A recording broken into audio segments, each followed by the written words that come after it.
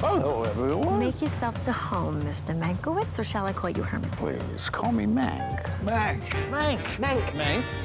This is Herman Mankiewicz, but we're to call him Mank. Mankiewicz. Herman Mankiewicz. How you doing, Finn? I'm doing okay. You excited About what? that you're on the show? Oh, yeah. I'm doing great this week. Yeah. Unlike last week, which is in about 2 weeks for you guys. Well, you weren't a contestant last week. oh, my contestant Yeah, no, something? it's a quiz show. Oh, but, You're here. The audience are here. I love that we both had the exact same impulse. Yeah, it's the quiz show. It's the nation's. It's an international favourite quiz show. Everyone loves it. Oh. You know it. I don't need to tell you the name.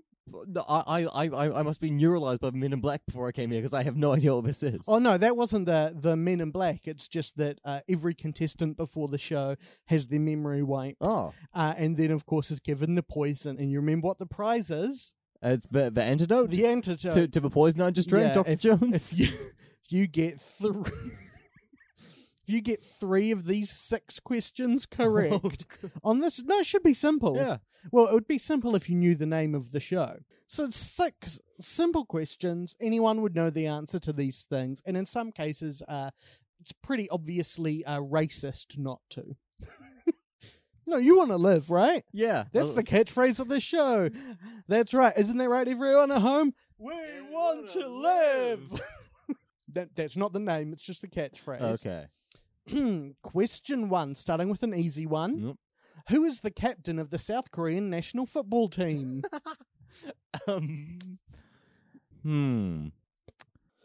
Everyone knows this. Do I have any lifelines on the show? No, the only lifeline is getting the questions correct. Pass. Oh, okay. Question number 2. Well, can you tell me what the answer is? No. Well, I thought you were a fan of the show. And part of the... You did wipe my memory, though. Yeah. I have no idea if I'm a fan of a show. But it's like Memento guy has lost a lot of his memory, but still remembers that he loves his wife. We get a lot of contestants that love this show so much they remember the premise of the show, which makes surviving a lot easier. No, the only thing that survived my memory was that I don't trust Joe Pantoliano. Okay, Finn, time out. I'm glad you remembered that in Memento he doesn't trust Joey Pants. Yeah. But he doesn't remember that because he writes it on the Polaroid. Yeah. Don't trust him. Yeah, I know. So that's not... No, I'm saying that's what happened for me. Oh, It's you been yeah. remember. Oh, you Yeah. remember.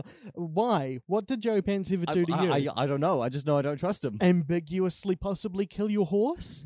The Sopranos. Question number 2. Another easy one. You're a book fan, right? You love books. Yeah. So, which well-known novelist wrote the book Tono Bungay? TONO-BUNGAY. Is this another South Korean thing? No. No. He's British, I think English. It's a man because it's a novelist, you know. I'm going to guess Salman Rushdie. Said say wrong. Yeah, that's what I suspected. Okay. What is the relationship between the 23rd and 15th Primes Minister of Canada? They both have a last name Trudeau.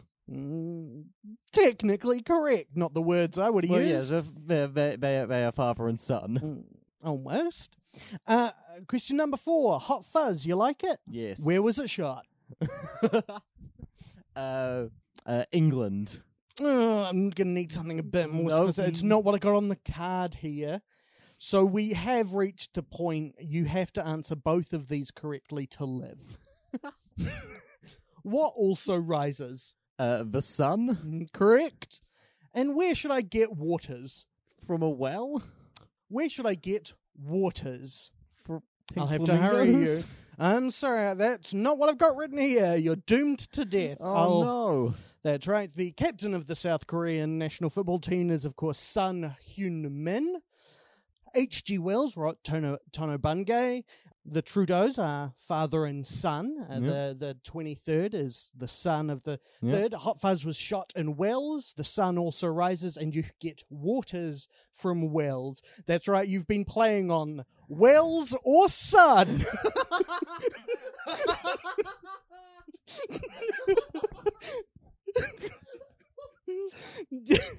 The and I'm sorry, you now have to die.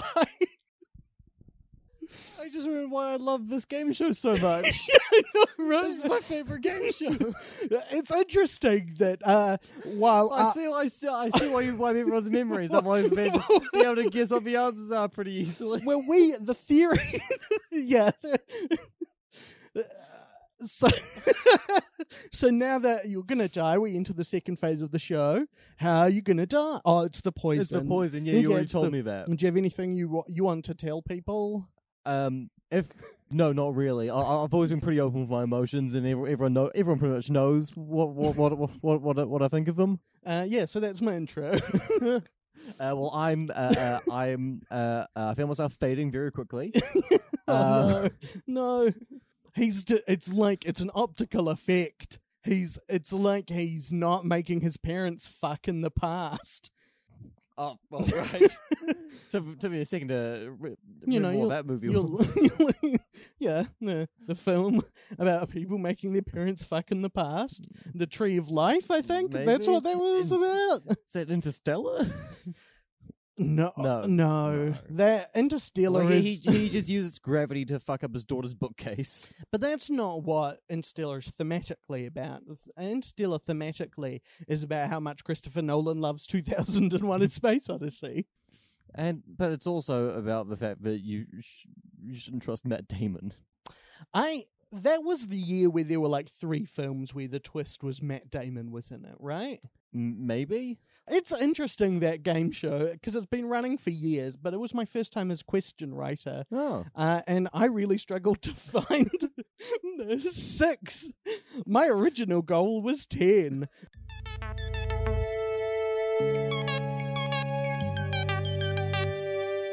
Hello and welcome to Shite and Sound, the podcast where 2 comedians watch one of the masterpieces of world cinema and then followed up with a critically reviled film that is similar in some way. Maybe they share themes, plot, actors or director. We want to see if counterpointing these 2 films can bring out some new information or insights. On this episode we're watching number 81 on the Shite and Sound list, The Magnificent Ambersons, Orson Welles' second movie in a row about rich people really just fucking things up. Our second film this week is Mank, David Fincher's $30 million attempt to allow his father's ghost to pass on to the next world.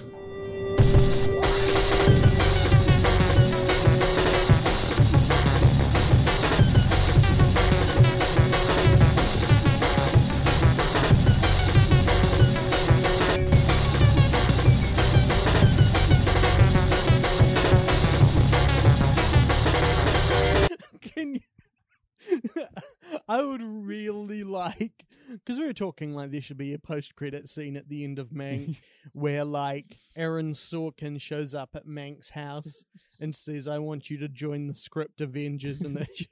It wouldn't be Sorkin, it'd be Trumbo. Would be Trumbo. Yeah. Oh god, imagine a Trumbo and Mank team up. It'd be like Hobbs and Shaw, but good. Yeah. But it's directed by David Leitch. And Idris Elba is in it as a character who constantly declares himself as the Black Superman. Yeah. And Trumbo and Mank are constantly arguing about who has a bigger dick. No, the villain is obviously Barton Fink. And it's about, like, it's subtextually about real portrayals of screenwriters. Mank and Fink and Trumbo. Yeah. Yeah. Rat Trump a Fink boo. Sorry, Rat Trump. Yeah, Rat Trump. Were you as furious as I that there's no one from Manchester in Mank? I'm just angry that there's no one from Manchester and Manchester by the Sea. I'm just angry that there's no one from Manchester in the 24-hour party people. Yeah, no one. Those are all. Did you know, like John Sims, Steve Coogan? Yeah. No, I say that and knowing neither of them from No, I think John Sims. It does not matter. Maybe, but they're both like Bulgarian, and they're just doing incredible accents. Yeah, no, that's why England is leaving the European Union. Yeah, because Bulgarians keep coming over and stealing their best Mancunian roles. No, I believe that at this point, the reason is because they committed to it 5 years ago and haven't figured out a way to not do it yet. No, even though they could just say, "No, sorry, we fucked that up. We fucked that one up. How about it takes backsies?" No, it's because the plot of the third Watch Dogs game is set in post-Brexit London. And they're aware that Ubisoft is currently in quite a precarious financial position, and they think the fact that they could still quite easily just not do the bad thing.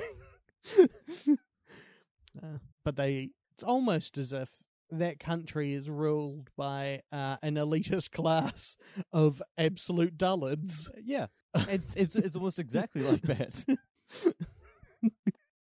So the image I just had in my brain is that like Boris Johnson is out. He's out contracting COVID a third time. And he's out camping with one of his many wives or children. And then he suddenly gets up, he just tears a hole in the tent, kicks it over, gets out all their food, they're days away from other food, and starts just throwing it away. And he's like, oh no, a bear's doing this. How can we stop this bear?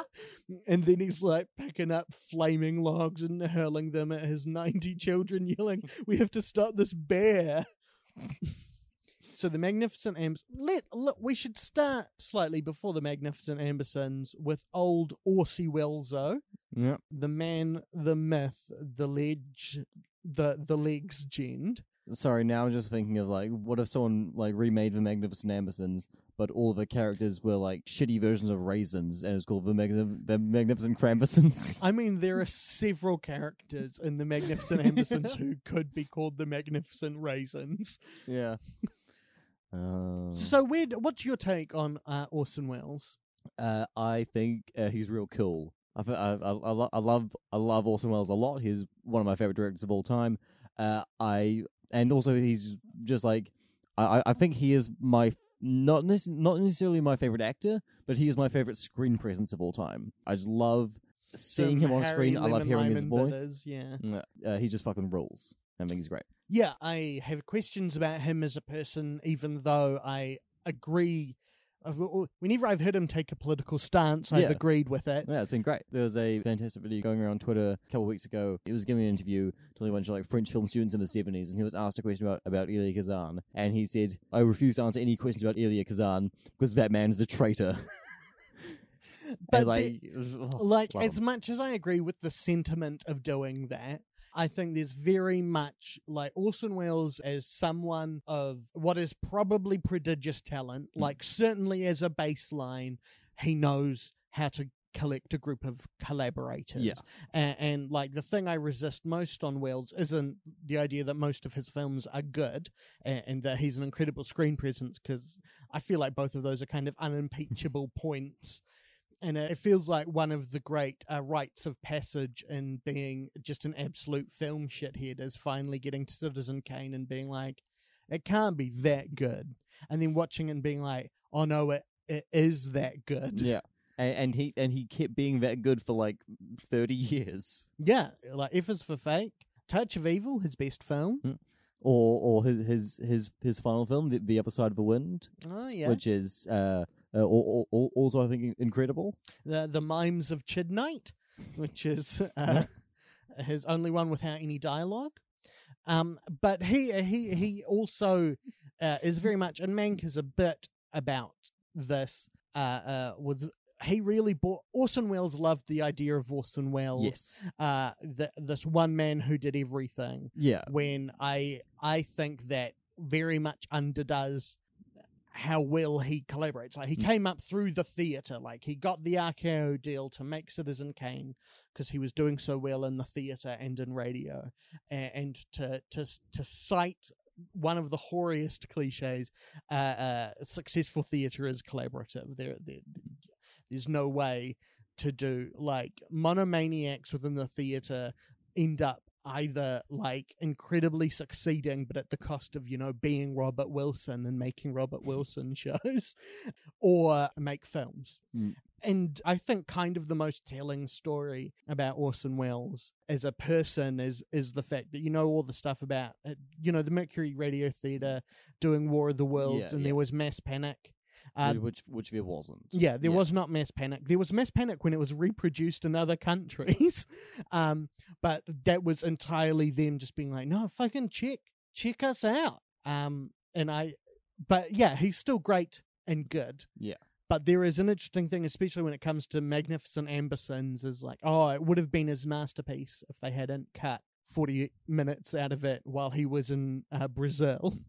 But I look at it and I go, nah, I think that's the myth rather than the truth, you know. And which is not. I'm not coming here to be like it's Magnificent Ambersons is garbage.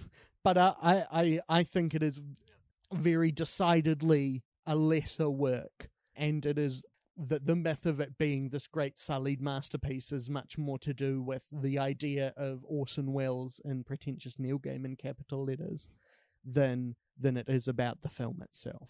Yeah, I think that's fair. Of all of the directors ever, I think like Wells is the one who most falls victim to the like great man view of history. Yeah. Even though we all know that like auteur theory is a useful theory, but it's not necessarily like it's a fun way to tell a story about something. But like he is still someone that like I think about like that way. Yeah. Even though I know it's not true, I still like fucking Orson Welles. He did everything. You know, he's a star. He's right. He's a director. He's the figure. Yeah.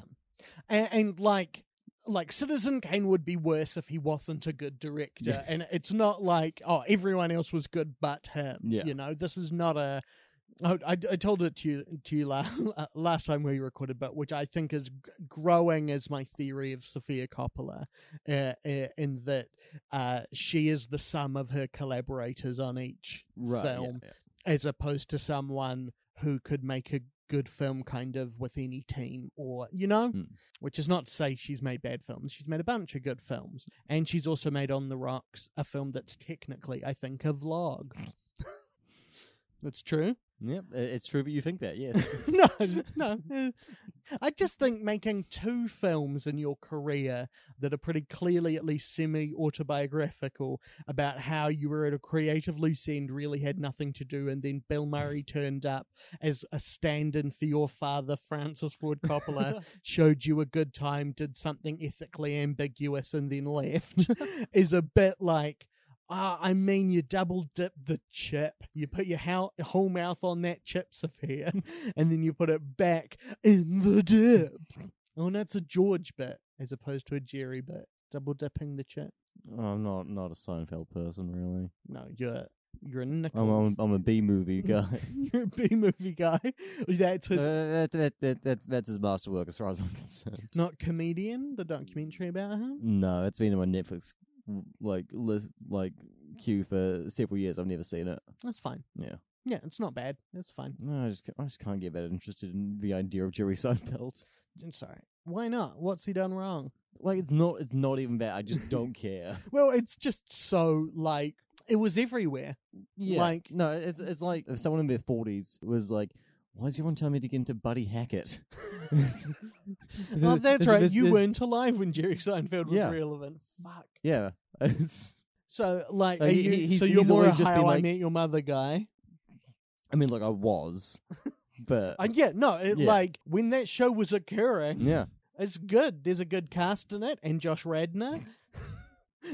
But yeah, you got Neil Patrick Harris from Dr. Horrible's sing-along blog, and you got Alison Hannigan from Buffy the Vampire Slayer. You got Jason Segel from Jason Segel's Penis, and Forgetting Sarah Marshall. You got Kobe Smulders from Avengers. Yeah, all your favorite Joss Whedon stars. Yeah. Joss Whedon, director of Jason Segel's Penis, and Forgetting Sarah Marshall. That would be... I liked the ostentatious single take scene of Jason Segel's penis and Forgetting Sarah Marshall. Also, like, just the idea of Joss Whedon and Russell Brand interacting and no doubt irritating each other is they would get on too well. No, they wouldn't. Like, I mean, in some ways they have a lot in common. I think they would not. I think they would not enjoy each other's company. Yeah, that is true. They have both broken up with Katy Perry while she on camera, by text, while she is filming a arena performance film. Oh. I didn't know they'd both done that. I thought it was just Joss. Oh yeah, but he's broken up with everyone. But he's always texted everyone that they're getting divorced. I'm sure his most recent breakup wasn't him making that choice. Well, there's a lot of debate about the sound mix on U2 3D, and that's that. Like, obviously, they've got elements of electropop in their style, which is to say they have elements of every music in their style, because U2, whether you like them or not, is the equivalent of all colours together being beige.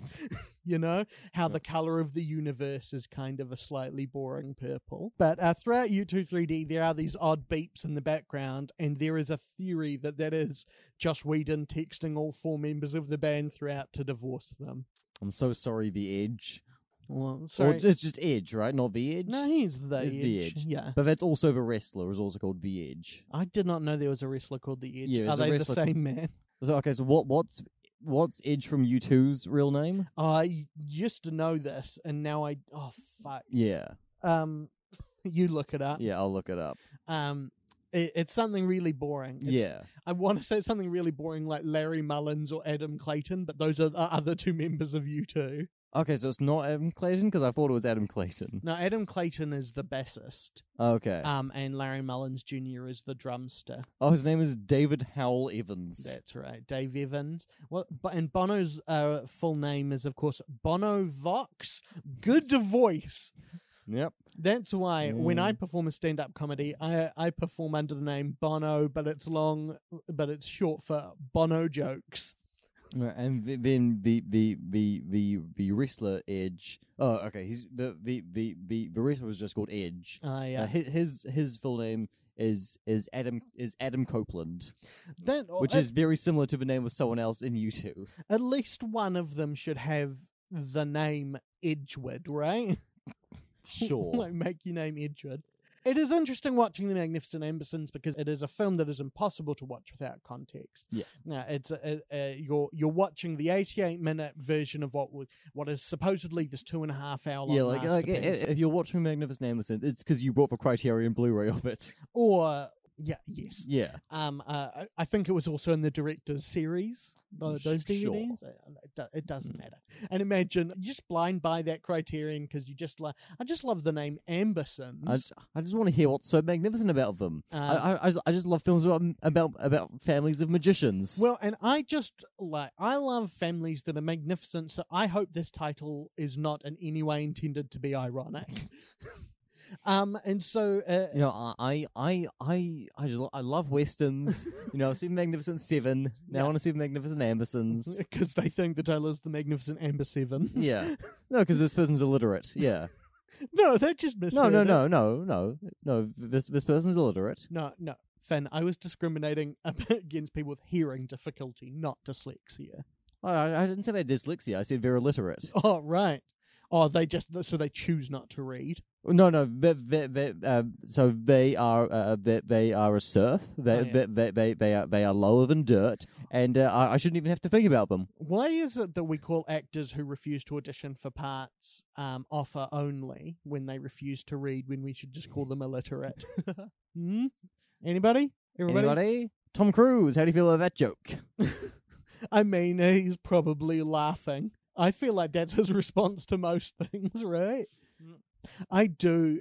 Like, the thing I want, the film, because Mank obviously exists to kind of relitigate a moment of tension in the making of a great film. Well, look, it's because David Fincher's dad read a Pauline Kael essay once and was like, "Oh, I'll write a movie out of this." I mean, I've thought about making films because of reading Pauline Kael essays. She's incredible. There was one this year called "I'm Thinking of Ending Things."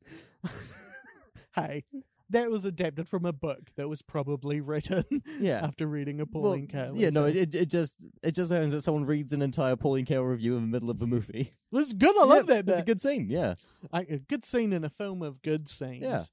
Yeah. Just love how. Oh yeah, no, we'll talk about that next week. No, not next week because that. Well, if you want to hear us talk about more about I'm Thinking of Ending Things, check out the Shaitan Showdown for the Crown 2020. Which is coming out in about 3 weeks? Who knows? What is time? Yeah, no, I think it's 3 weeks. Because there's Once Upon a Time in the West and then Beau Travail. And yeah. I wonder if we did episodes on those already. I think they're quite good. They're good. Okay, the Beau Travail one does end with me doing like a 30-minute long homebody Kabul monologue to you. Well, I'm just like slumped in my chair trying. Yeah, that's a weird one. Look forward to me expressing like both existential despair and a case for the film The Age of Dragons to Finn in 2 weeks. So, Magnificent Ambersons. But yeah, when you watch The Magnificent Ambersons, you don't watch The Magnificent Ambersons. You're always performing cultural archaeology, right? You're always trying to be like, what are we missing? Because it is quite hard to know what we're missing. Like, the notes exist, but being like, oh, there were more scenes of people talking in fancy houses is like, oh, okay. That just sounds like more of the film we saw. You got to see all the intermediate steps between the first car and the final working car. Please, they're horseless carriages. Horseless carriages. Automobiles. One day they're gonna put rubber tires on them and fill them with air. Boy howdy, that'll be a smooth ride. It is quite... But like, so Magnificent Ambersons, good film, starts with an incredible montage about how things were in the past. Yeah, and how times and fashions change, and it's all alternating between like close up or like different pieces of fashion, and then like wider shots that show Joseph Cotton standing in front of a full length mirror, just like looking at himself wearing these dumb 1890s to like early 20s clothes. And incredible Orson Welles narration being like, people always wore the stovepipe hat, which was ridiculous because stovepipes cook you and cook your brains. So people were getting into top hats thinking they were on top, then things got lower, bowlering them over. And it's just great fun. Yeah, it's just wall-to-wall puns. Well, it is. We are back once again in the realm of films from the past where wit is people just being pissy about shit. But I think like more like in a good like I was gonna say like more than some of the other films we've watched. This film like realizes how irritating these people are when they're just like trying to quip at each other and just being fucking shitty. Well, like the most interesting comparison in many ways to make between the Magnificent Ambersons and Mank is that the Magnificent Ambersons understands that all of its characters are flawed and like kind of broken people, whereas Mank is kind of about how dope Mank is. And like, he was drunk and annoying, but that makes him cooler. Yeah, Mank has a lot of similarities to a Jeremy Savile film, where just like every scene is just telling you how great this one dude was, and everyone just wants to keep talking about how great this dude is, even though we already know, like you told us so many times how great the dude is. We're like, yeah, but have you heard about this great thing he did? Well, he's working on this film. It's called American, and it's about this character called Kane, and this is the best script ever written. And now here's 10 different major historical figures to tell us that this is the best script we've ever read. But you know what? It might be controversial, but that's part of what makes it so good. How good would it be if the end credit scene of Mank, just to return to my point, just peel throughout history, reading the script and be like, huh? No. You just got like Tutankhamun reading Citizen Kane. No, you got like Louis XVI reading Citizen Kane, just as he's about to be guillotined. Have you seen Lady in the Van? I've seen that one scene of Silence of the Lambs, yeah.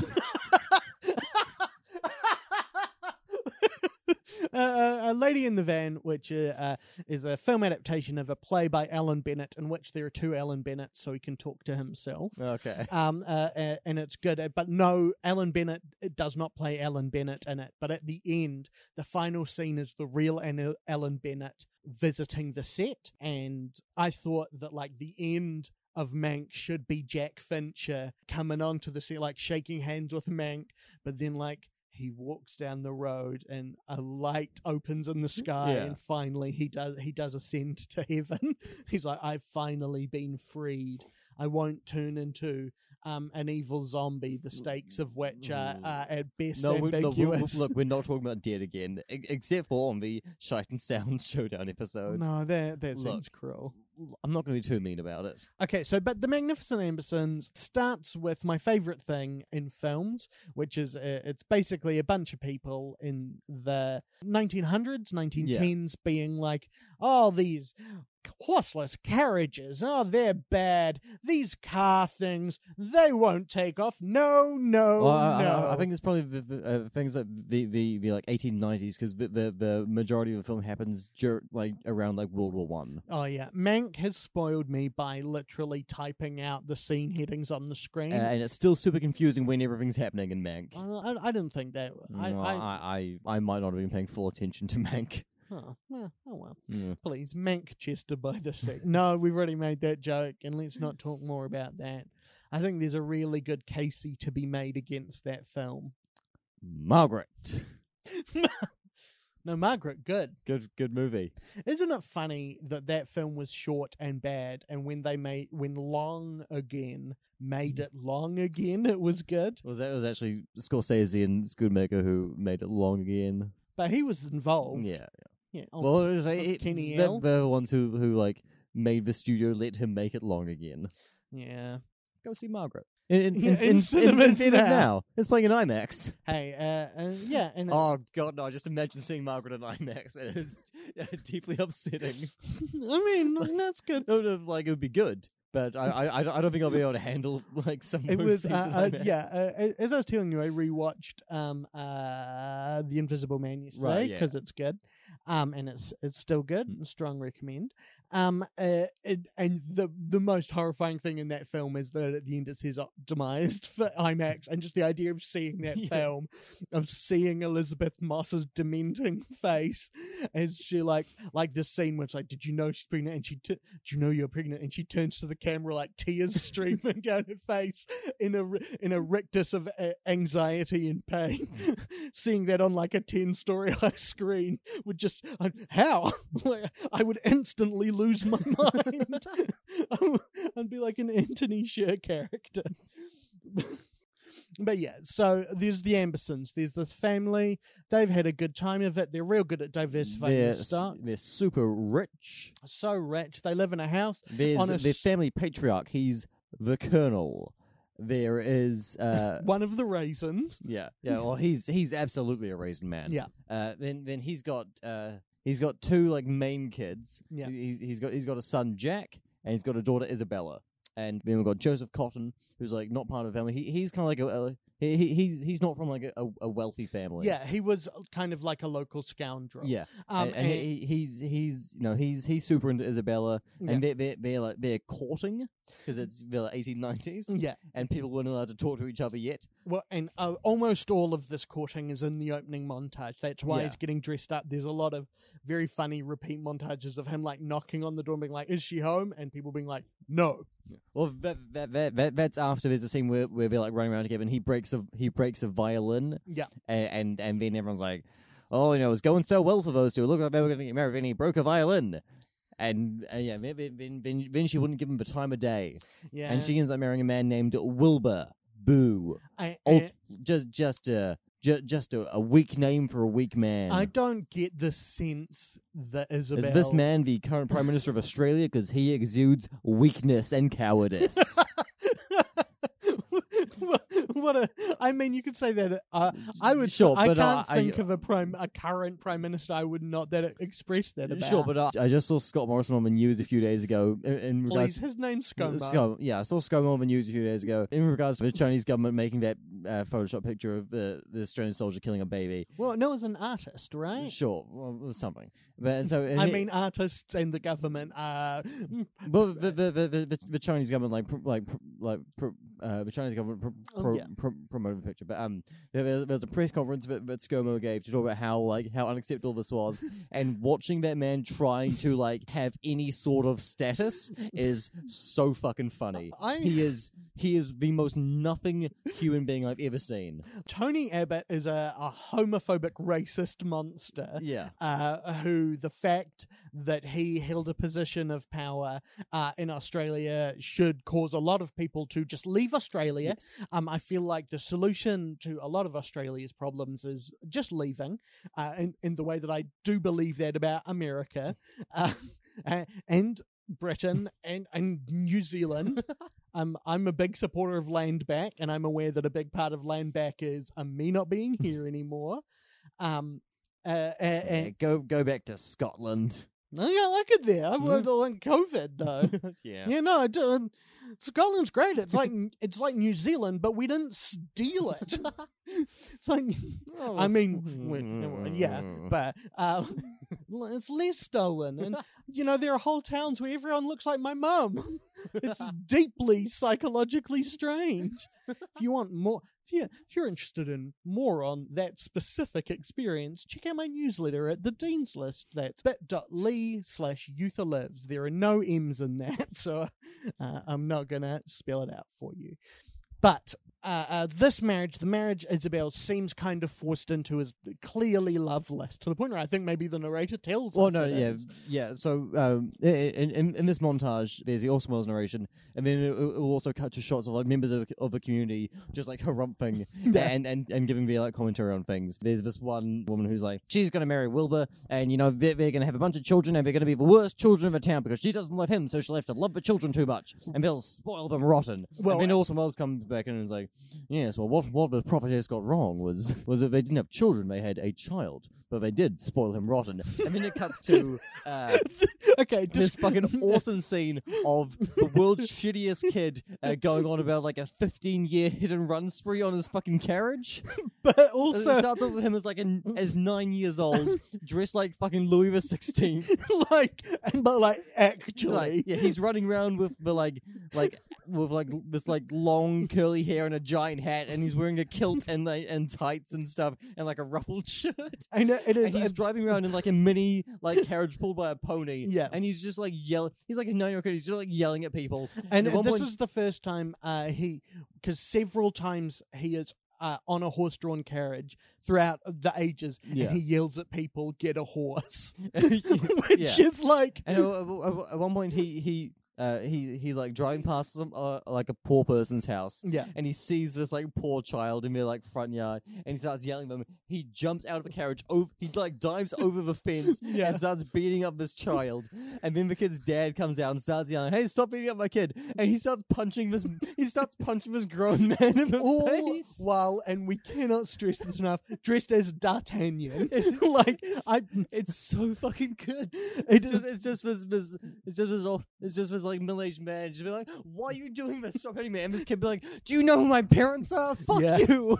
Yeah, he's a real Eric Trump. Yeah, and then it cuts to him being like disciplined by his mum and dad, and then he's like, "Is it true that you punched him?" And he's like, "No, but even if I did, he deserved it." And then his grandfather, the colonel, was like, "Ha ha ha! Yes, we don't like poor people here." Ha ha! And then his mum and dad are like, and then the kid's like, "Yeah, fuck him, he's lower than dirt. He'd have to, we wouldn't let him come through the front door. He'd have to go around the side entrance." And the grandfather's like, "Yeah, you fucking tell him." And the other thing that... It's so fucking good. Well, and so much of the success of this opening montage is that it explicitly tells you a lot of stuff, and it feels like maybe it's being blatant, but so much of it, there's a lot of storytelling in it that is subtle. Yeah. It also introduces you to the fact that all of the serving staff in the Ambersons' house are black people. And, so you get and with him going around dressed as all 4 Mouseketeers, you're like, oh no, you are, this is how, at least at this point in film history, you bring the spectre of slavery into a film. And so then after the scene where he's being disciplined, it cuts to like a bunch more like talking heads in the town, being like, "Oh, well, they'll send him off to college, and that'll teach him. Yeah. He'll learn how to be a real man there." Yeah. I mean, it cuts immediately to him back in town now, like 18 years old, and he's driving a bigger carriage through the town, and he's just whipping people on the street. He's the absolute worst. It's so fucking... And then the montage ends with Cotton Eye Joseph Cotton returning from because he left the town once he couldn't marry Isabel. Yeah. He went off to kind of make his fortune. Yeah. And he's now becoming an automobile magnate magnate. Sorry, not a magnet. Yeah, no, an automobile magnate is the things you pick up cars to put them in crushers. But yeah, so in one of the scenes where he's trying Only one actor has gone on to be that. R2-D2. Yeah. In one of the scenes in the montage where he's trying to woo Isabel, he's driving the single funniest like steam powered car, which like it's so good. And he's driving around town in this ridiculous little thing, trying like interrupt her date with Wilbur so he can like get her back. And her and Wilbur both just like look at him just like. No. It is in the past I've talked about how like a sign of a good film is that you could see an image from it and it could not be from any other film. But this is one of several sequences in the film where if you show me an image from it, I'd be like, oh, you've just desaturated chitty chitty bang bang. Which, yeah, it's good. It's a great thing to do. Look, as someone who saw Chitty Chitty Bang Bang in the theater last year, not a fantastic movie. Oh, why not? I like it's pro child catching agenda. Look, I've discussed it before on the podcast, but I just hate all English musicals. I think they're just all bad. But is a car that can fly, Finn? Look, it's a fun idea. Yeah, and there's one character in that movie who's basically just Colonel Blimp. Look, I just don't know how you can be mad at a film where the female lead's name is truly scrumptious. Like, you can really tell that movie was fucking written by Ian Fleming. Yeah, it's like, okay, what's Pussy Galore but for children? So Cotton Eye Joe returns to town. He doesn't say it, but he's there to be like, check it out, Ambersons, fuck you, I can make something of myself. Yeah, he's got a daughter called Lucy. Yeah. And everyone's like, oh, Lucy. Oh. And then George, the now grown up version of the tiny shithead that used to beat up middle-aged men. Yeah, just taller shithead and more regular clothes. Yeah. Okay, not that I want to know Orson Welles, but if he had stayed dressed as Louis XIV throughout the film, be pretty good. Then what happens, Finn? So George, he's walking around the party. He sees Lucy. He's like, "Oh, there's a big party." Yeah, there's a party that's been thrown for George. Like, he's like, "Hey, you're back from university. We're all terrified of you. Here's a party." Yeah. So there's this big party for George, Lucy, and what's Joseph Con's character? There's Jean. I think so. Jean Morgan. Yeah, sure. So he's Joseph Cotton. Sure. Sorry, Cotton Eye Joe. Cotton Eye Joe. Where'd you come from? Where'd you go? Where'd you come from, Cotton Eye Joe? He came from the town because the town that it takes place in is never named and is kind of like any town USA. Right? No, I think at one point they drive past a sign. I think it's called like Victorville, maybe. Oh yeah, but it's not a real place. It's supposed to be kind of like it's supposed to be somewhere in the sort of like northeast. Yeah, it's somewhere in like Massachusetts or whatever. All fucking rich creeps. So they're at a party. George is introduced to Jean, and he's introduced to Lucy, and he's like, I like her. I'm gonna walk around and be belligerent to her for several hours. And this is peak. People being witty as being pissy in the past, because so much of it, she's like, I'm not interested in you, and he's like, well, I'm only interested in interest, and my interest pays dividends in love. And she's like, go away. And except he's just angry at her the whole time. Yeah. Like every time she says anything, he's like, what did you just say? Well, who's that person looking at you? Yeah. It's just like he's doing that the whole time. This is the period of the film where it seems that Orson Welles has forgotten that sometimes shots only need one or two people in them. It is him being like, you like that deep focus cinematography? Well, check how deep this shit is. There's always like 20 people in a shot. And it's great. Yeah, this movie was shot by the same guy who shot Night of the Hunter. Oh, good on him. Yeah, that dude, good at shooting movies. Yeah. He makes some good looking movies. So Jean and Isabella are sort of getting reacquainted after not seeing each other for a couple decades. There's still something between There's them. some magic in the air. Yeah. And yeah, so... Which is to say that most of the flirting is card tricks. It's magic. Oh, magic, right. So Sorry, I thought you were referencing a real thing from a movie that I missed. No. Because like Orson Welles does love magic, and so I was like, where was that scene? No, yeah, the scene where he says, The Isabella... scene where Jean puts Isabella inside a box and cuts her in half. I was gonna... My pitch was gonna be, Isabella, it's so good to see you. Please apply these manacles to me and throw away the key. I'm gonna get in this water tank. I'm gonna get in this water tank. And then it turns out the twist at the end of The Magnificent Ambersons that famously they cut and replaced with the happy ending, which is the happy ending from the book, is that every time he goes into the tank, he's actually dying, and that David Bowie has built him a cloning machine. Yep. Mank. Imagine, oh man,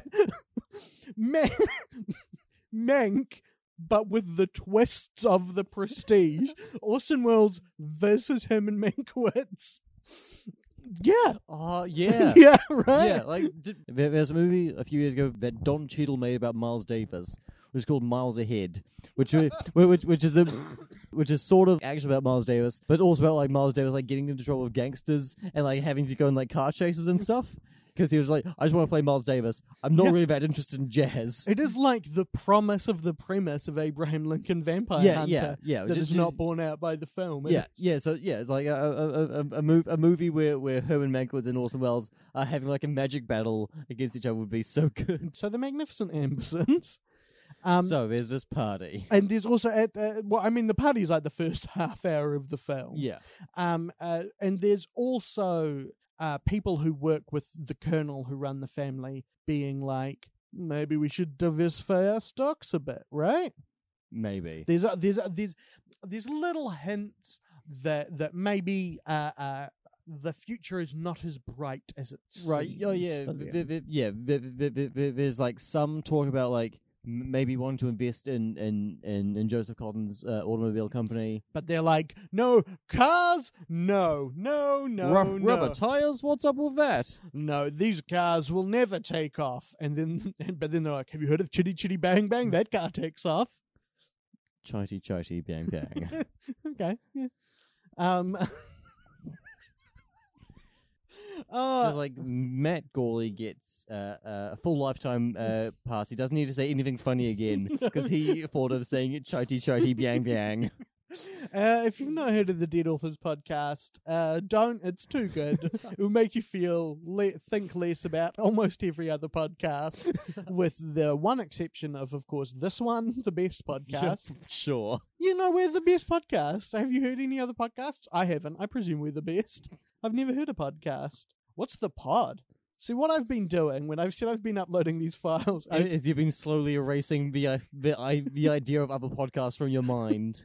No, I've been buying Kinder Eggs, Kinder Surprises, eating the delicious two-tone chocolat, Chocolatill, and then getting the pod every from single the time inside. every single time you choke on the pod and you think, oh no, I've done it again, and Brian has to Heimlich you. Yeah, but then once I've cast the pod from my mouth, I catch it, I open it, and I yell each episode into him from memory. And then I cast it, which is to say, throw it into the sky. That's why we're nominated for all the Webbies. Do the Webbies nominate podcasts? No, I think the Webbies is most like it's like web series and stuff. Oh, okay. Yeah. Well, Streamies? No, that's the same thing. Are they the same? No, okay. They cover the same sort of thing. They're both like online video. Oh no, the worst kind of video. Yep. No. No, I feel like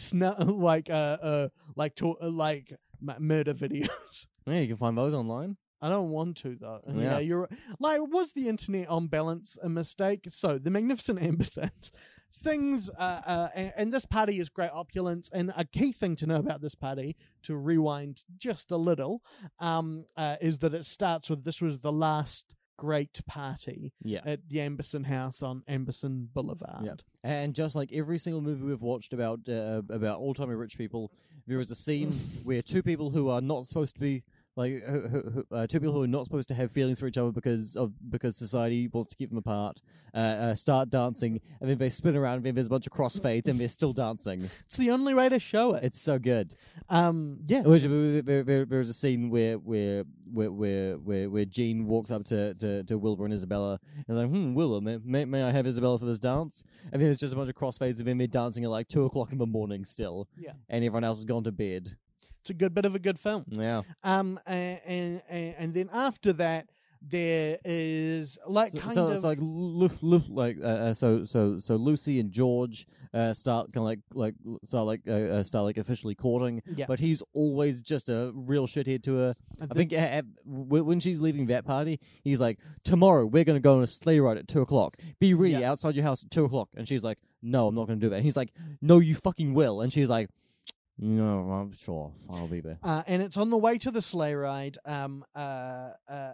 Old Cotton Eye Joe is showing everyone his new automobile, but it breaks down. It breaks down. It's not working because it doesn't work in the snow that great because the wheels are like 2 inches wide and made of wood. And it really does seem like there is it's great. There's some real good close-ups of the engine. Weird things he's cranking it, but it very much there's a slapstick logic to it that does not really recur through the rest of the film. Because the rest of the film is kind of narrative and logical in a lot of ways, where it is like everyone gets in the car and it breaks down. So he gets out and it's working again. Then he gets in the car and you're just like, you should just. There are too many people, mate. And of course, D'Artagnan and Lucy go past, and he yells his catchphrase, "Get a horse, get a horse, get a horse." And Cotton Eye Joe is humiliated by this, and and they're pranking about. Lucy and D'Artagnan are having a pranking about in the snow. Yeah, well, they fall off their carriage as it goes around a corner. Yeah, to just like. There's like, he just, yelled like, "Hey, get a horse," because like he thinks there's no future in his body automobile, so he just fell off his fucking horse. Yeah, I think the carriages might be a thing of the past soon. But it turns into a kind of semi-romantic moment of them kind of like scuffling in the snow. Yeah. Which always it's a great moment. It's a great shorthand for people getting close to each other. Yep. But also, whenever I see that, it's like, that's definitely not real snow. Snow's so cold. Like, when you fall into the snow, your first thought isn't like, "Oh, I should tumble with my boo." Your first thought is, "I need to get away from this cold." Like, what's the opposite of fire, but it still feels like fire? Fire, when you've been inverted in Tenet, and that's how he can survive the car explosion. He's going backwards.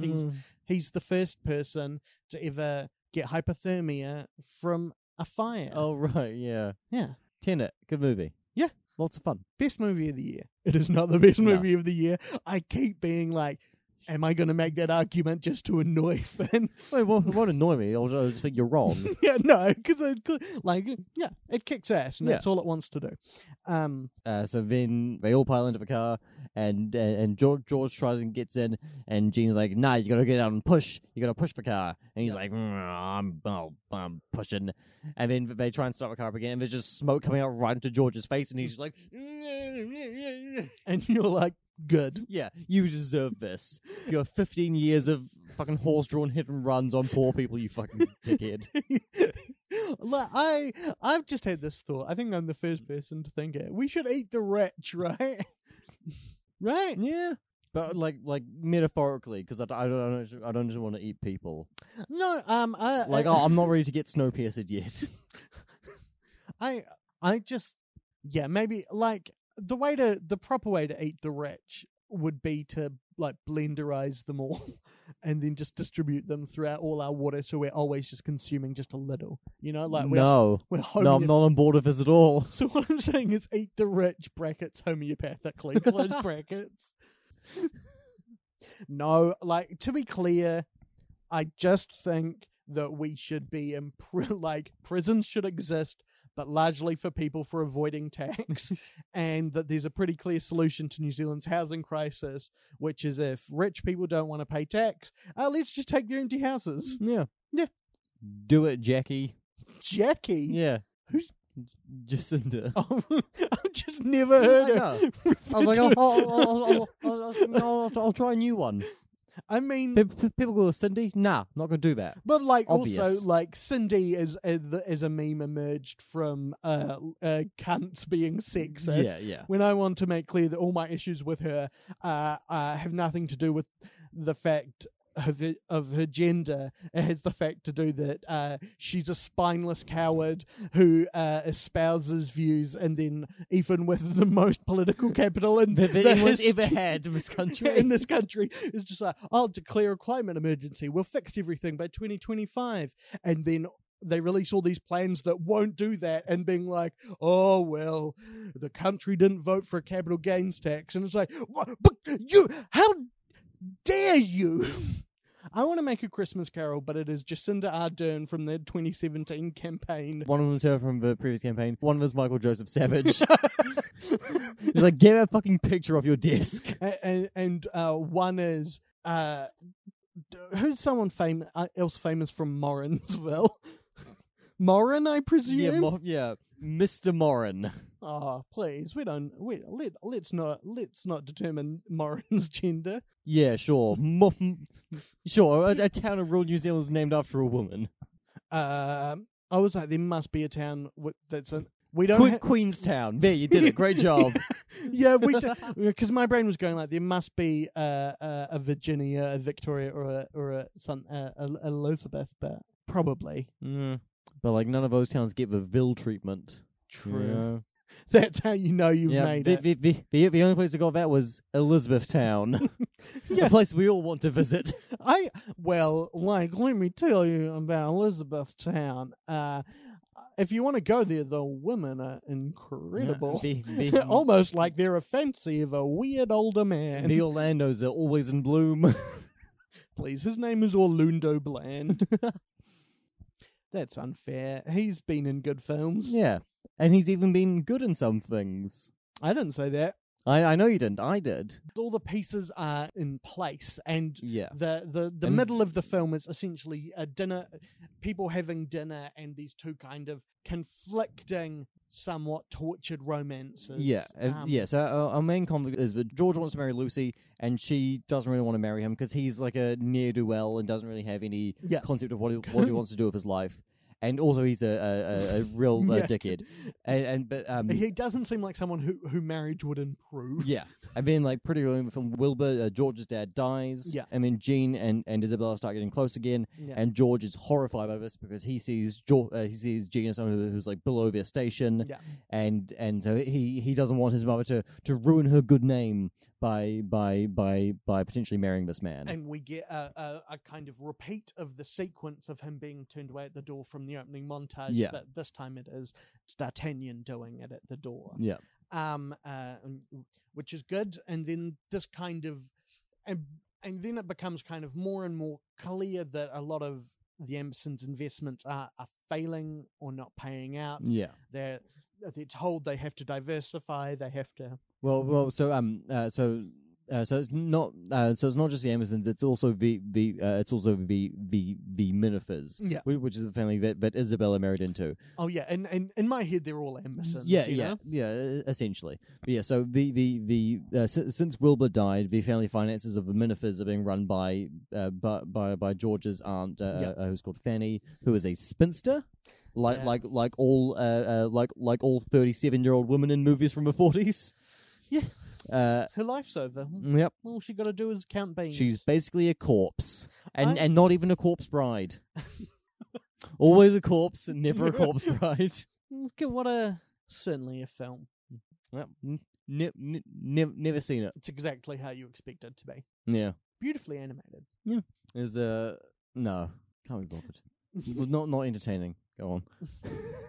And it kind of builds, and then there's a big dinner scene where kind of everyone is not everyone is together, but like the major members of all the families are there, and kind of the conflict between them builds to the Colonel Amberson just goes on this, and that Cotton Eye Joe is there, kind of being like, hey, you know what you could do?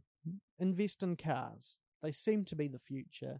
And Colonel Amberson goes on this incredible tear, being like, No, I've said it once. I've said it 1,000 times. No to cars. It's just a fad. They'll go away. They're never going to make a sequel. Yeah. In the year 2000, computers will be the size of a room and there'll be one in every neighborhood. You won't need it. Lightning McQueen's never going to be a marketable character. The COVID case count will be 0 by March 2020. Ufer's never going to destroy his like all-time most watched actors list by accidentally putting what's his face in there. Mater. What's fucking Mater called? Larry the Cable Guy. Larry the Cable Guy. Context for that. I haven't really done a good tear of going back and marking films prior to my Letterboxd run. As watched on Letterboxd, and so my fourth most watched actor is Larry the Cable Guy because I have watched all of the like 20 to 30 Mater-centric Cars spin-off shorts, which really like and right now Ufer is going to rank all of them. Absolutely not. I do want to make the point that like for all the jokes people can make about like Cars doesn't make sense, why are they like Cars, where are the people, it's because it's after the apocalypse.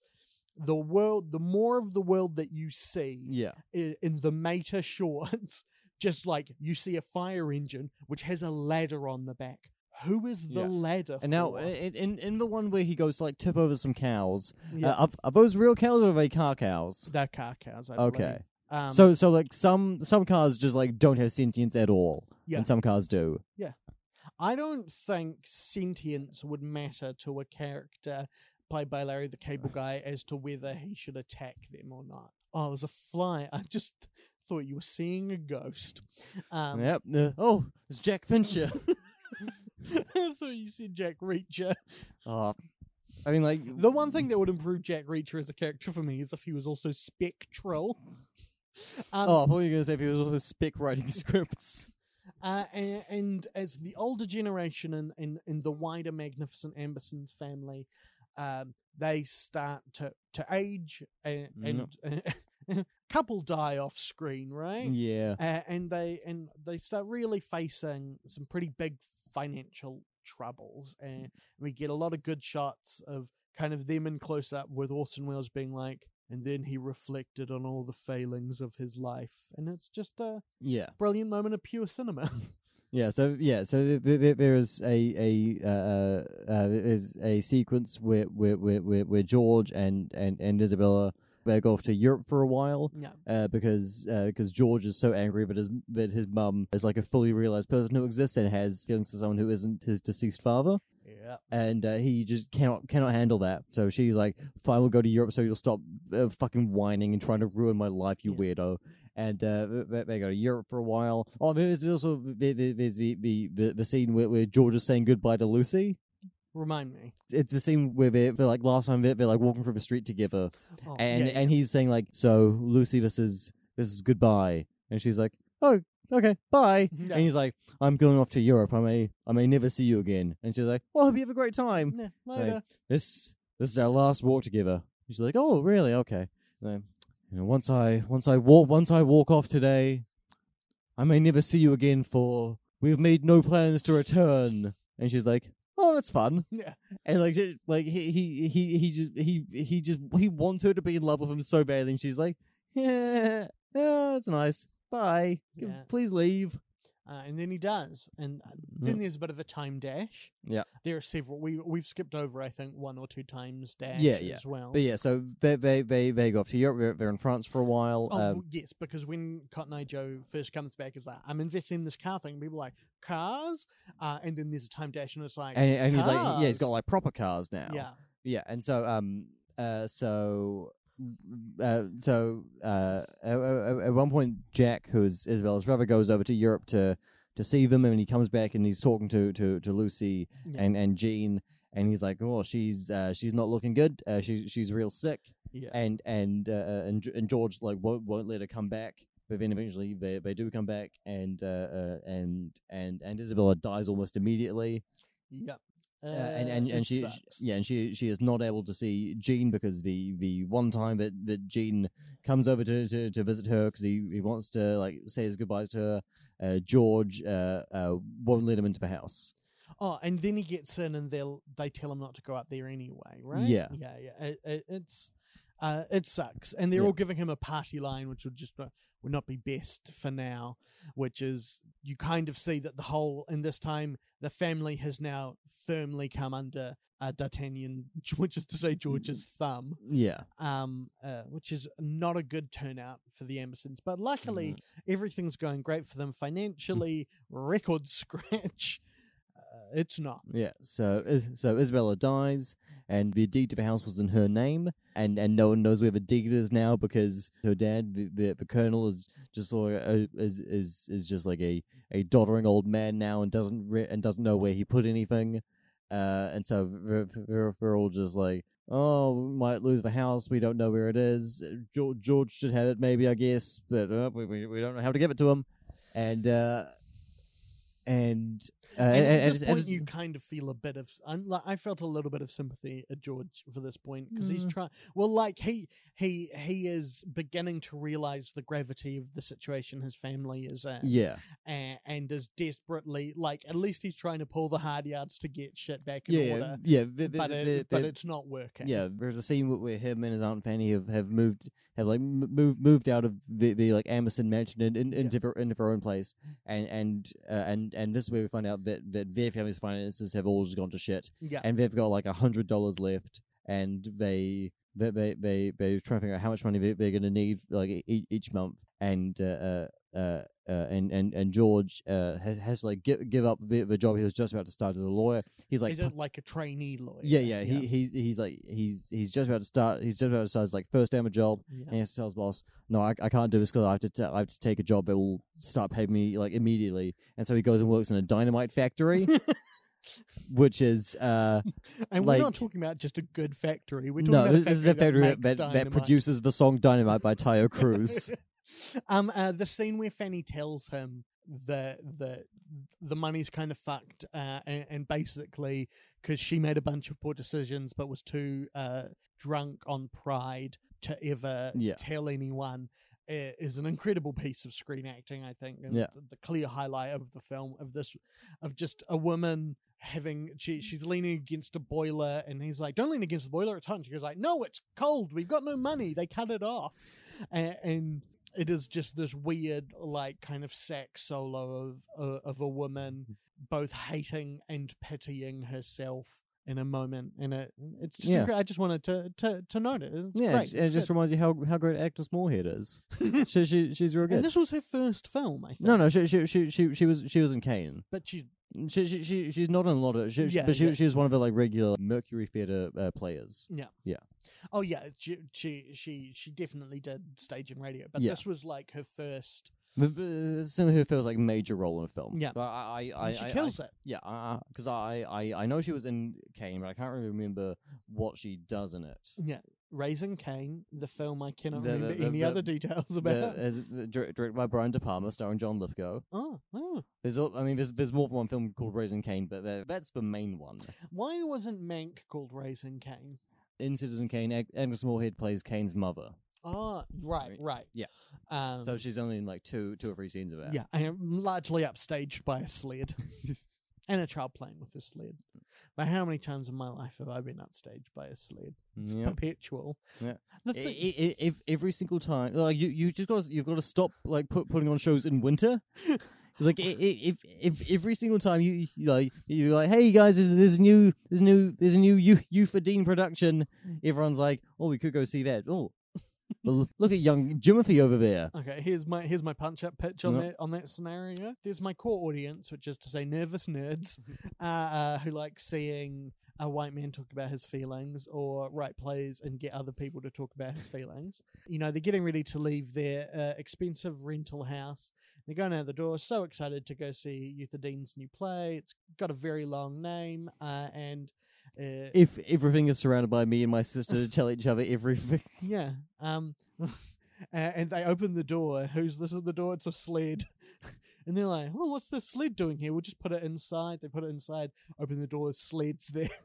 and they can't get out. The sled, like we're climbing out the window. Yeah. They go to climb out the window, just sleds. Yeah, then there's that classic song, It's Raining Sleds. And then one of them gets so desperate, trapped in this house for days with sleds, they try to kill themselves, but as they cut their wrist, inside them, sled. They're a sled now.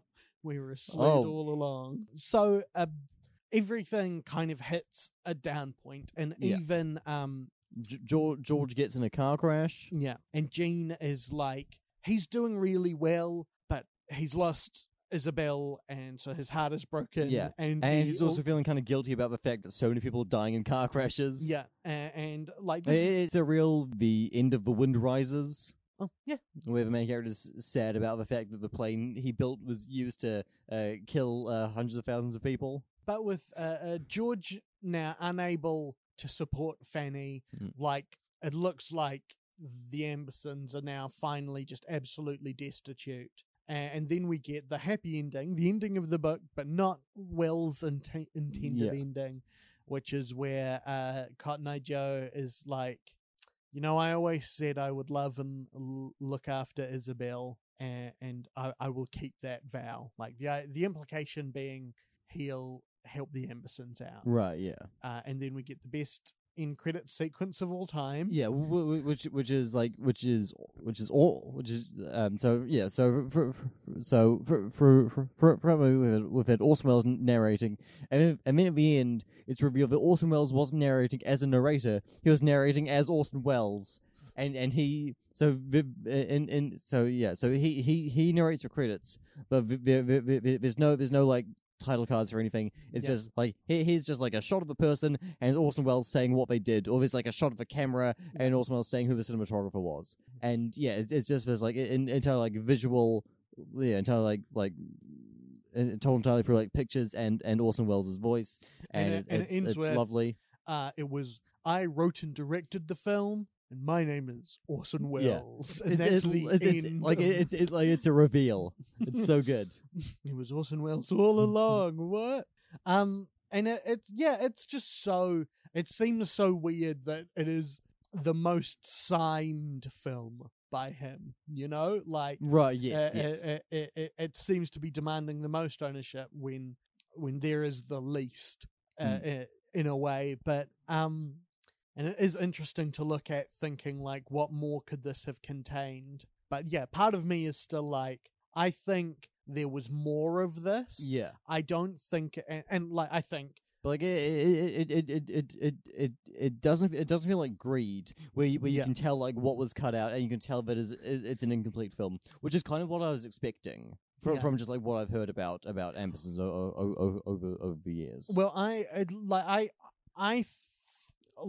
think it is like, because the intention was that the film was to end with the Ambersons no longer being magnificent and just kind of falling apart, and Cotton Eye Joe being like, oh, at least I got my money, like I backed Cars, and that it's kind of about how the old ways have to die in the face of the new ways, but the new ways aren't always good.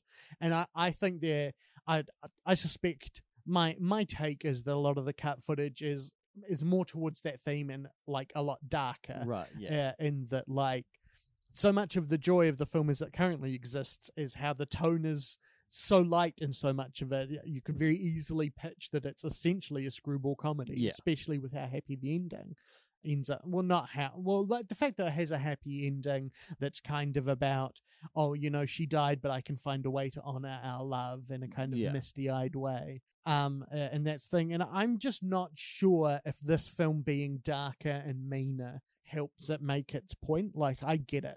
And like, that's the reason why I'm like, it's, again, I'm not like the non-magnificent Amber Sevens, but it is like my quote unquote issue. And it's not really an issue, is that like, I get it from like 10 minutes in, like I got it. I know where you're going at this. And there isn't enough in how it explores. Like, there is that sense of like, it is an inevitable it's the Aguirre thing where it is like, how this is going to end 10 minutes, 20 minutes in. Yeah. And then there's the horror of watching how badly it goes. It is just that sense of being like, I predicted this and it's happening. And I don't think there is anything in that kind of descent or ascent that adds anything to the original point. Right. But yeah, no, like it's still a 4-star film. It still looks incredible, and the performances are great. There are so many parts of the movie where people are just walking through pitch dark, and it just looks like there are these like silhouettes moving through the screen. It looks like someone's moving like paper cutouts through the screen. Well, and this is where I presume that at least one of the cut scenes was, George coming back from his time away and being like, Mum, Dad, we need to talk about the lighting in our house. Some of it's beautifully lit, but there are whole corners of this room I cannot see. And his parents are like, no, we're trying to do it Barry Lyndon style, but we ran out of money for candles. I mean, it's not about the amount of candles, it's how many wicks they have, right? Like, that was the Barry Lyndon trick. So that they triple wicked each candle. Oh. And obviously had the 0.85 aperture on the camera. Correct, yep. Or 75, maybe? No, you got it right the first time. Oh, okay, sweet as, Doug. I was about to say I love knowing things about cameras, but I don't love it. It's just a compulsion I have that is now just out of control. If you love knowing things about cameras, go read Sean Baker's Letterboxd reviews, every single one of which opens with a description of the lenses that were used on the movie. Or if you love knowing things about cameras and lenses, just go on YouTube and search like Sad man reviewing cameras. Oh no, like there are those, but there is also like I found a new wave of things I hate more, which is guys being like, oh, what's up, guys? It's me, and like this week I'm checking out the Blackmagic Pocket Cinema Camera 6K, and you know I'm chucking a speed booster on it. Now I'm gonna go out and shoot a film, and then what they go out and shoot with their model friends is essentially ads. They're like, yeah, I'm a filmmaker, make art now. And what they shoot is like product and package shots. And I'm not saying that art has to be narrative, but being like, yeah, I got the widest lens currently available, the widest aperture lens, so I could shoot a film entirely by moonlight, and then that film being like attractive bird-faced waif women putting their hands in front of the light and going in and out of focus, and then there's someone with fucking fire poi there. It's like, you're not making art, you are making a show demo for computer screens. Yeah. Like, jeez, like... And then they're always like, oh, gotta have my coffee. And it's like, oh, no, live. You don't need to perform your masculinity in such a way. And, like, I understand that you're... Oh, I hate them. I keep watching, though. Of course, keep watching. So, Finn, the Magnificent Ambersons, is it magnificent or ambershite? It's... I mean, of those two, it's close to magnificent. Yeah, no. It's sound. It's very good. Yeah. It's not my favorite Wells. No. I I feel like this film largely exists so that people can claim it's their favorite Wells film just so you can know not to value their opinion on any other topic. But yeah, like I always love seeing a film that I've never seen before. Yeah. And it's I love Joseph Cotten. Well, he's great. And so much of it, and of course, like so much of the power is of his work is through his control of synthesis, knowing the people to work with, and knowing how to work with them, and so everything feels effortless. Like we talked about that big opening party with all the deep focus shots, and the thing is, like, I'm tuned to look for these things because I'm broken. But it's just this effortless, like, choreography of swirling people dancing and people talking, and you always understand, and it's magnificent. Yeah. Of those two options. So Finn, I've been thinking a lot about Citizen Kane. Mank. And I thought, wouldn't it be interesting? Wouldn't it be Mank if we manked a Mank called Mank? If we made Citizen Mank Kane, or Mank, but it's about the writing of Citizen Kane. Mank? Is this your new catchphrase? Sorry, they just say Mank so many fucking times. They in say this so movie. many times, and it is like official. Its official listing on Netflix has the name in capital letters. Yeah, even though in the film it is not. No, on the screen it is not. And this is David Fincher, a director who is often at the mercy of his scripts. I would say. His greatest films are the ones with the best scripts, and his worst ones have scripts written hypothetically by Eric Roth. But enough about The Curious Case of Benjamin Button. But the connection there is Eric Roth did a polish on Fincher's dad's script for Mank. Right. Yeah. So we should talk about where Mank came from. So Mank is based on it's a script written by Jack Fincher, who is David Fincher's dad, who died in 2003. Very sad. It's a script that he wrote in the 90s, which is based in part on a famous essay by Pauline Kael about the authorship of Citizen Kane. And which is a controversy because it has its own Wikipedia page on on the whole, just the controversy of the authorship. Yeah, and so I've not read Kael's essay on it because I don't know, I've never really read much of her stuff. It's good. Yeah. Like I know that she's good. I know that I should read more of her stuff. Goes down easy. It's a real Kael smoothie. Great. Yeah. So from what I can tell, her she says that like pretty much the entire writing of Citizen Kane was the work of Herman J. Mankiewicz. Yeah. And other people dispute that. Well, it's a tough debate to kind of get into because the main person arguing the other side is Peter Bogdanovich. Yeah. And you don't. And if you get on the wrong side of him, he's going to target you. And it is kind of hard to be like, in this debate, both Pauline Kael and Peter Bogdanovich, one of the luminaries of the cinematic art form, and Peter Bogdanovich, both have points. He made What's Up, Doc. I like The Cat's Meow. Eddie Izzard as Charles Chaplin. Kirsten Dunst as Amanda Seyfried in Mank. What's his name from Gilmore Girls as Charles Dance in Game of Thrones in Mank. What's his name? Edward Herman. Okay. Yeah, he plays Hearst. That's Right. good. Chick. But it does very much seem like kind of an argument over crediting because so much of RKO Pictures gave Wells this incredible contract being like, you don't just have Final Cut, you've got Final everything. Yeah. He even had Final Draft software several years before Alan Turing invented what we today call computers. Yeah, they gave him an Avid. And that was on the basis of he was this 23, 24-year-old wonderkind, lighting up Broadway, lighting up the airwaves. He was a writer. He was the writer. He was the director. He was the performer. Yeah. And it was always, like, especially with the radio stuff, he was very rarely the writer.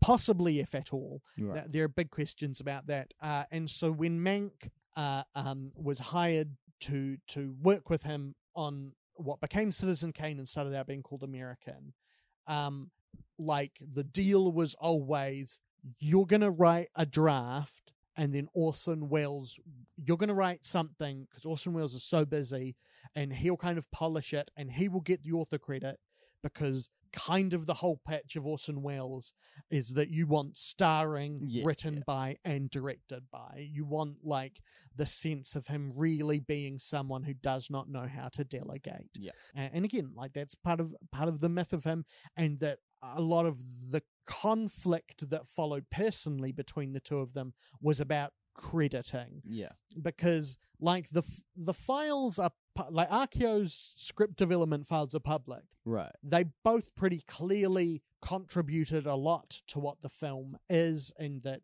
Wells had a lot of structural ideas and the kind of scenes he wanted to make, and that Mank was probably the person who brought Hearst into it. If you didn't know, just to explain on a film podcast, Citizen Kane is largely a fictionalization of the life of Charles Randolph Hearst. William Randolph Hearst. You're thinking of Charles Dance. I am thinking of Charles Dance. Even though there are other people in the mix, not that Mank would let you know that. And Mank, of course, knew Hearst and knew his wife, who's Amanda Seyfried from Mean Girls and Mank. and that, and In Time, starring That's Justin right. Timberlake and Amanda Seyfried, and of course, and Jennifer's Body. what is that Clive Owen film she's in? Ooh. I want to. It's not called Mute, but it's where it's trying to be Black Mirror. It doesn't matter. It's fine. No, it's important. I mean, what? Like, here is the, but Mank's take on it is kind of pretty much that Mank wrote Citizen Kane. Citizen Kane is good because of the script, and Citizen Kane is good because of the script, and that's because Mank is the coolest fucking dude in the world. And like, sure, he had a bit of a drinking problem, but everyone around him was like, oh, alcoholism is just the fuel for this genius. This script, it's the best script I've ever written. It will be a great film. I love its non-linear story.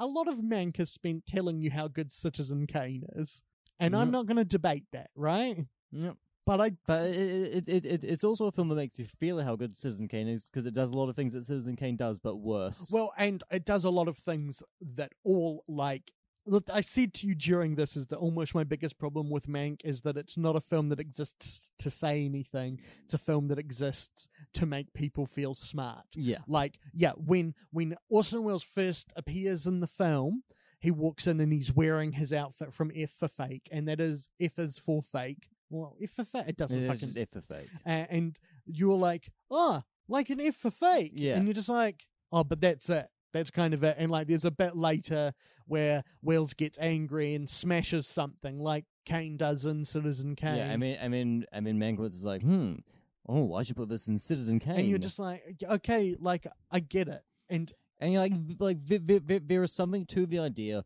of making a film about making Citizen Kane where Orson Welles is Kane. And like that's an interesting idea if you want to do that. But like there is one scene of that.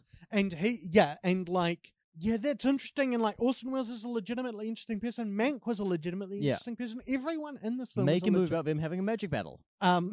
A magic battle. Yeah, like in a Prestige. Oh, right. No, I thought my head was Magic the Gathering. Also a movie I'd watch.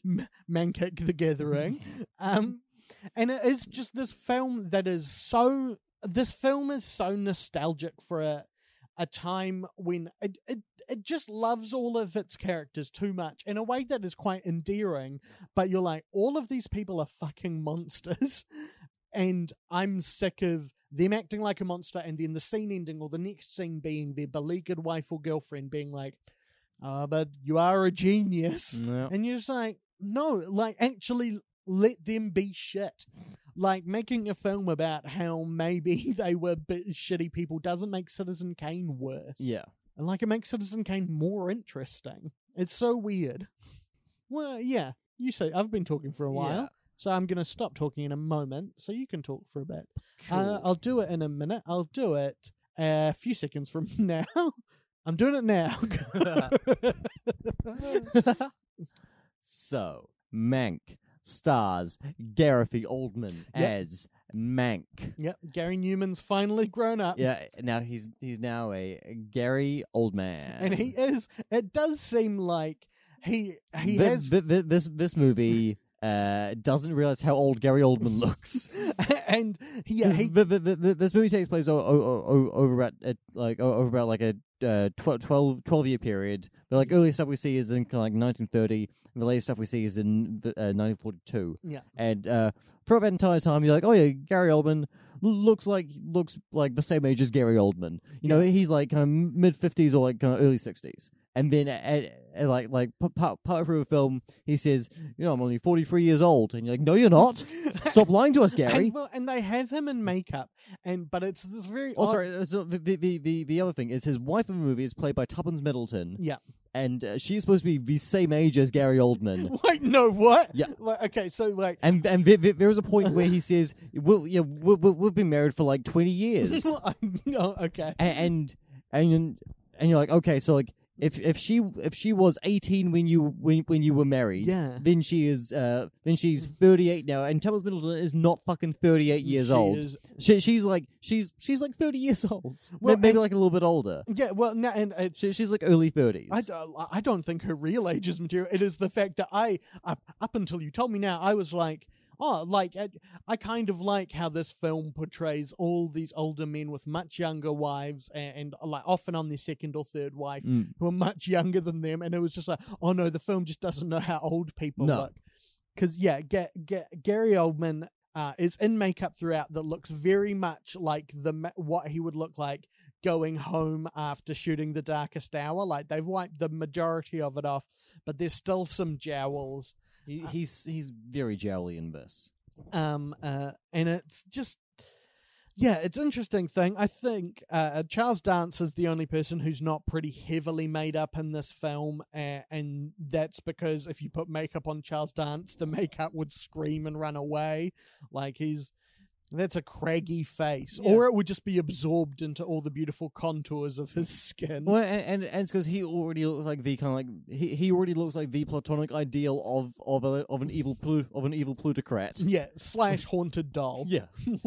So this film loves to hop around in time. Oh, it's here now. It's here. Well, it's no. and forward. This film loves to talk about the brilliant nonlinear storytelling of Citizen Kane, which I agree with. I think one of the strongest things about Citizen Kane is that it doesn't hold your hand in terms of nonlinear storytelling, and clearly kind of pimping itself, being like, it's, only good films have nonlinear storytelling, but it doesn't really have nonlinear storytelling. It has two narratives that are offset in time. Yeah. So all the flashbacks occur in a linear fashion from 1930 to 1937, and then there's the stuff in the present day. Yeah, it doesn't. in 1940. Yeah, it doesn't hop around, and it is.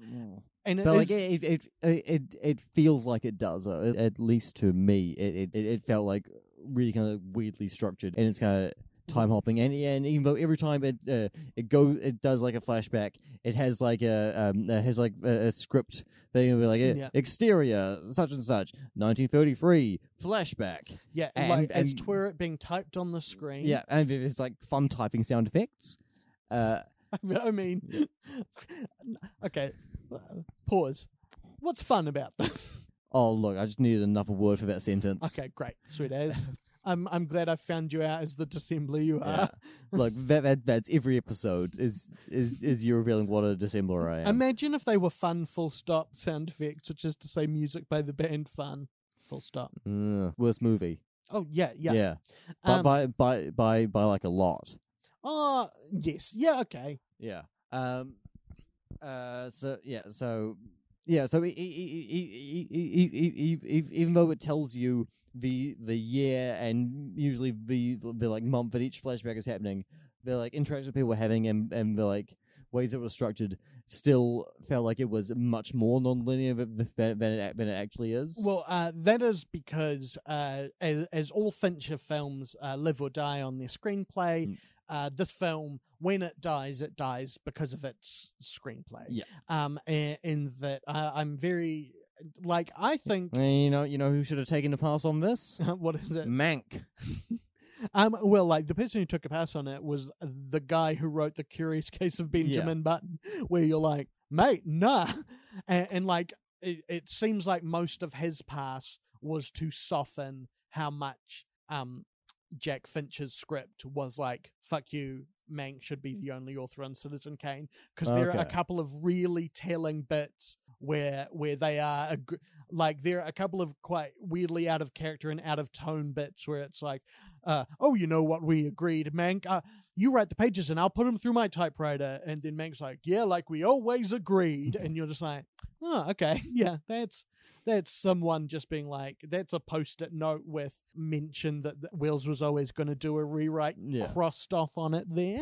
And yeah, so in the two timelines, you have Mank working in the studio system in the 30s, starting in the Depression era when sound films are just coming in, and his experiences in the film industry, specifically focusing on his relationship with Louis B. Mayer, the head of MGM, and with William Randolph Hearst, who more specifically with Marion's surname, his wife, Marion Davies. Yeah.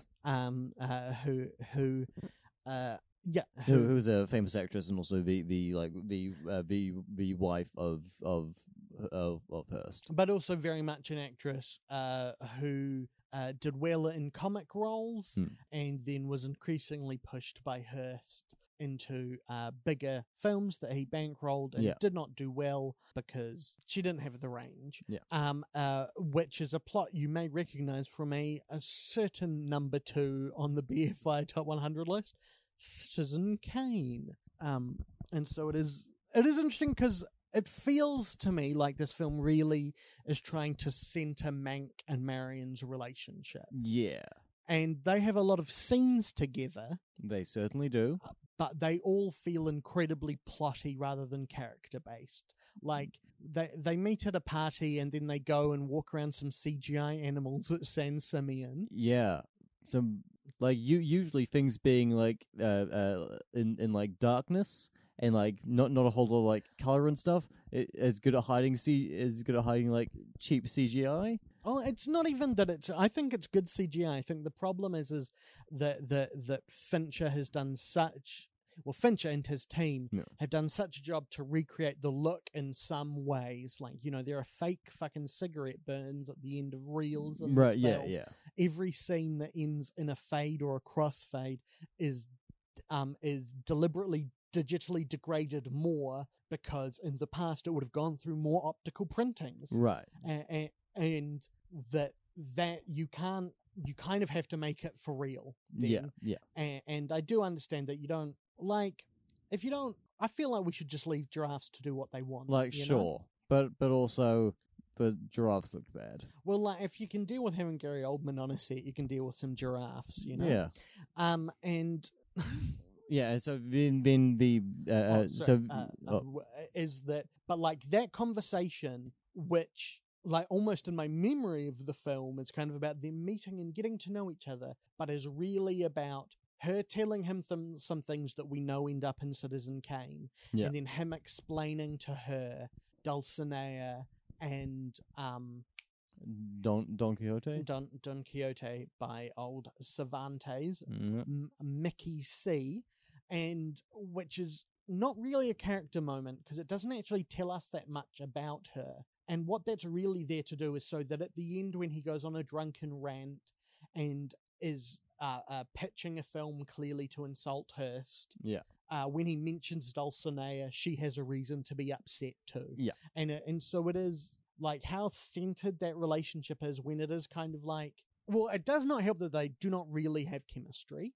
And it is, it's interesting, like the stories of like Fincher coached Amanda Seyfried through 100 of takes of something. Yeah. And when it just feels like, no, it's because no one is organically being a person in this. Yeah, every performance is so like, hey, we're in the 1940s, see? Yeah. We're making pictures in the 40s. Well, and it's so in love with both that time and that tone. Yeah. That kind of swamps out any kind of realism. And if you're like me, where I'm like, oh, that era was kind of terrible, and especially these people within that era of time were terrible, it is hard to feel charmed by it. So it feels like an artifice sitting on top of a story. Like it feels like the story and the style are different at points at loggerheads. Or like what the film wants to be and what it is. Yeah. And so we have all the flashback scenes, which is the stuff with Marion and the stuff showing him working in the studio system and his relationship with Hearst and Mayer. And then we have the stuff in the present, which is all him. It's all him at a like rehab center in the Mojave Desert, where he's been taken to dry out. Yeah, and also where he's been given like 60 days to write the script for Citizen Kane. Yeah, which in this film seems ridiculous, a ridiculous amount of time because he's got nothing to begin with. When in reality he was going into it with over 300 pages of notes from Orson Welles about the kind of film he wanted to make. Right.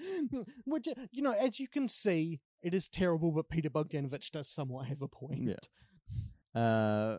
And also just be like the way that this period of film is structured is also super confusing time-wise, because there's a point about 40 minutes into the movie where they're like, oh well, you've already used up most of your 60 days. We've only got 2 weeks left, and then there's the last like hour and a half of the movie, which I guess takes place in like 2 weeks, but like that feels like it takes way longer than the 60 days the like 46 days we already saw. Oh no, that is the he finishes the script in the 60 days, but it was always the thing is like you've got 90 days. See, but like this is where I'm Right. talking about that like the script wants to be deft and non-linear like Citizen Kane, Yeah. but does not understand that like so much of the machinery and what Mank brings to Citizen Kane in terms of that storytelling, and Orson as if I know him, Orson Welles from Transformers the movie. Yeah. The Transformers the movie. Oh, sorry, the Transformers the motioned picture. Is Starring Unicron. is that how it informs you where you are in time. Is doing kind of invisibly on a number of levels, and also like we saw it with the time dashes and Magnificent Ambersons, in that they're never called out, but it's never unclear. Yeah, and that kind of work is not in this, because even with on-screen titles, it doesn't make sense. But it is the thing that he actually has 90 days. It's that Wells wants to see a draft in 60 days, right? And then all the stuff where he's written a 240-page script, which is too long, unless you're seeing Sono when it's then it's too short, I presume. Is then, and it does seem, because of how the film's timing works, like everyone in Hollywood reads this massive script in like a day. Yeah, I mean everyone starts coming to see him and be like, "Oh, do you think you might be?" You might be biting more you can chew when you take on Hearst, hey? Oh no! Terrible accent work by no, me. there are like 3 scenes or 4 scenes where different people, and they're like, "This isn't a good idea. yeah, He's really gonna get you." But I gotta tell you, this is the best thing I've ever read. And you're like, we yes. Yeah, so there's like one script writer who we meet at the beginning of a movie, who is, I think, supposed to be the nephew of Marion Davies. I believe so. Even though he seems a lot older than her. Who knows? Yeah. Then there's a scene where Marion herself comes to see him. There's a scene where his brother Joseph L. Mankiewicz comes to see him. There's a scene where Orson Welles comes to see him. There's a scene When where Marion comes to see him. I already said that. Oh, I'm sorry. I That's was okay. looking at my phone. Yeah. There's all these scenes where people come to see him and tell him how great the script is, and then get mad at him because he's gonna take on Hearst, and it's gonna ruin his career. Oh, like he has that discussion with his wife a couple times. Yeah. Poor Sarah. And then she's like, "Don't call me Paul Sarah." And then the scriptwriter is like, "That's enough that she has an arc, right?" Yeah. And then David Fincher is like, "I mean, the biggest arc I've given to a female character is either making them a sex object or decapitating them." I mean, there's also Gone Girl. Yeah, okay, cool.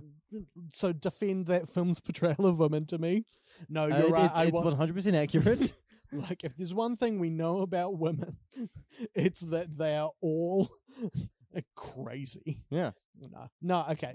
But like Gone Girl, entirely a success of writing, right? Yeah. On like a representational level and like maybe like a moral level, not great, but like that's like a well written film. Well, yeah, and most importantly, written by a woman. Yep.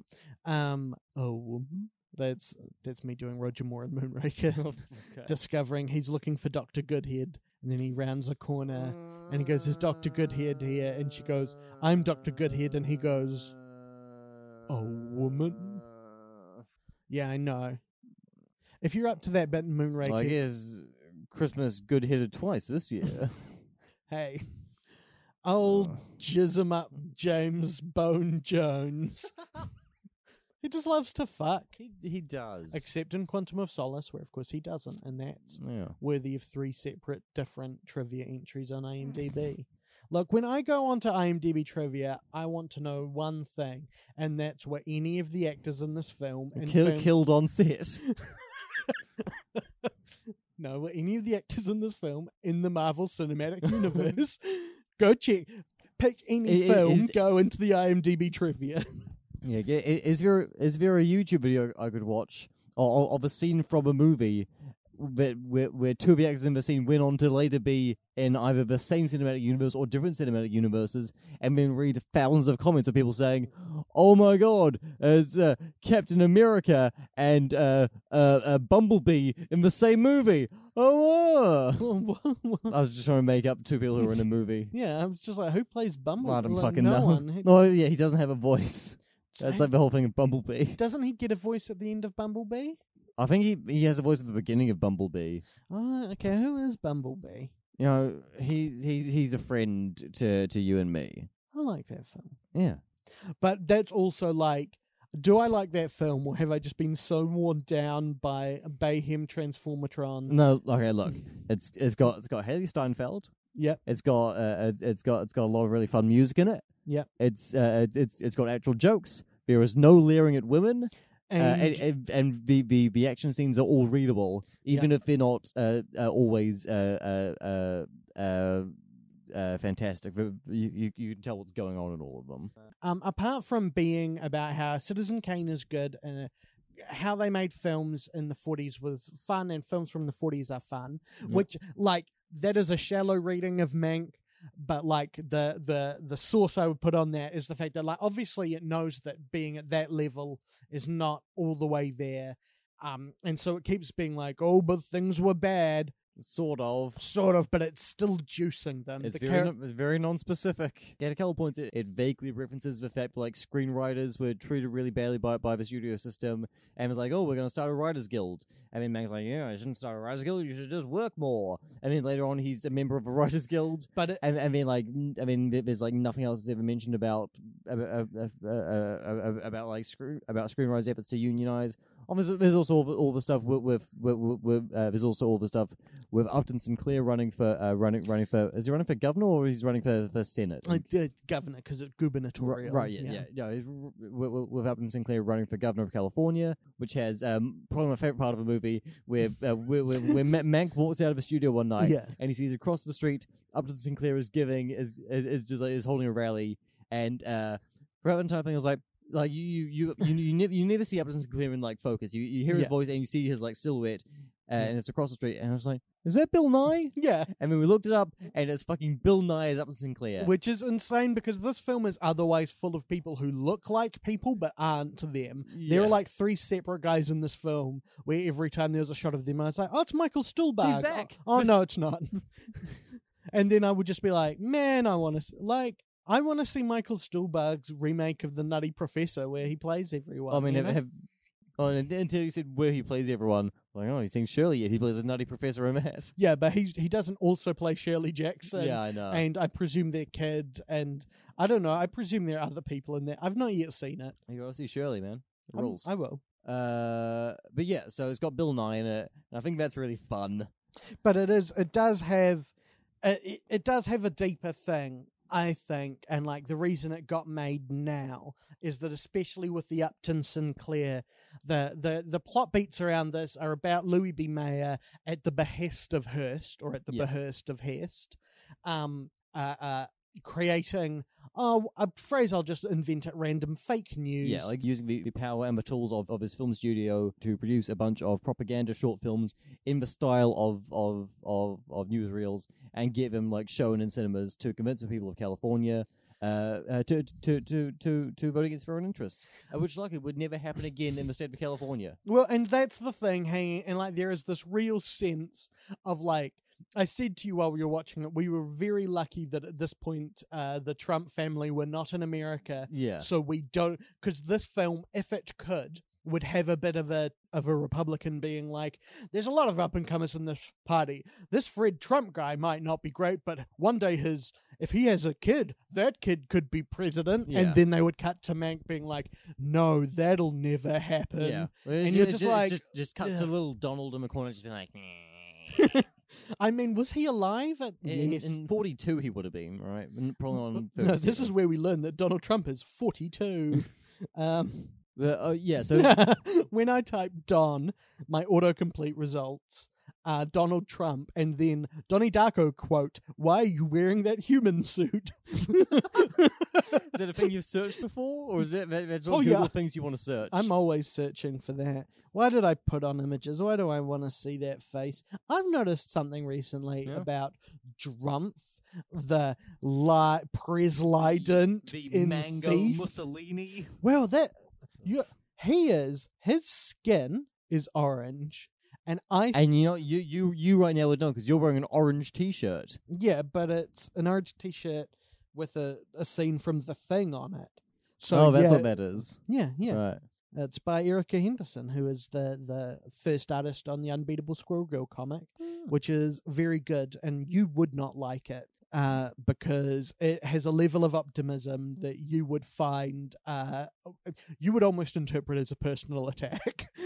But otherwise, if you're listening and you haven't checked out the Unbeatable Squirrel Girl, like, I know what it sounds like. I'm being like, check out this comic for children, but like, it's a fucking tight comic for children.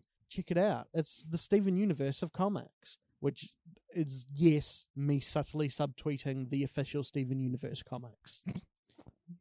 But it's that, so it is trying to have this. It's trying to speak to the present moment. Yeah, there was one scene in like one of her dinner parties where everyone's talking about Upton Sinclair and, oh, is he a communist? Is he a socialist? Or what sort of political things are we thinking about these days? Yeah, and it was like, oh, it's just a bunch of people fucking quipping in a room. Well, and this whole movie is just people quipping. Like, look, I rewatched Duck Soup recently, the Marx movie, and that's just people quipping in a room, and that's fantastic. No, well, they're quacking because they're ducks. They're quacking in soup. Yeah, they're just quacking in a soup. Yeah, that's what happens in that film. Right? And also, sometimes Harpo sets a man's head on fire. Sometimes Harpo Sets a Man's Head on Fire is a better title than any of the titles of the Marx Brothers films.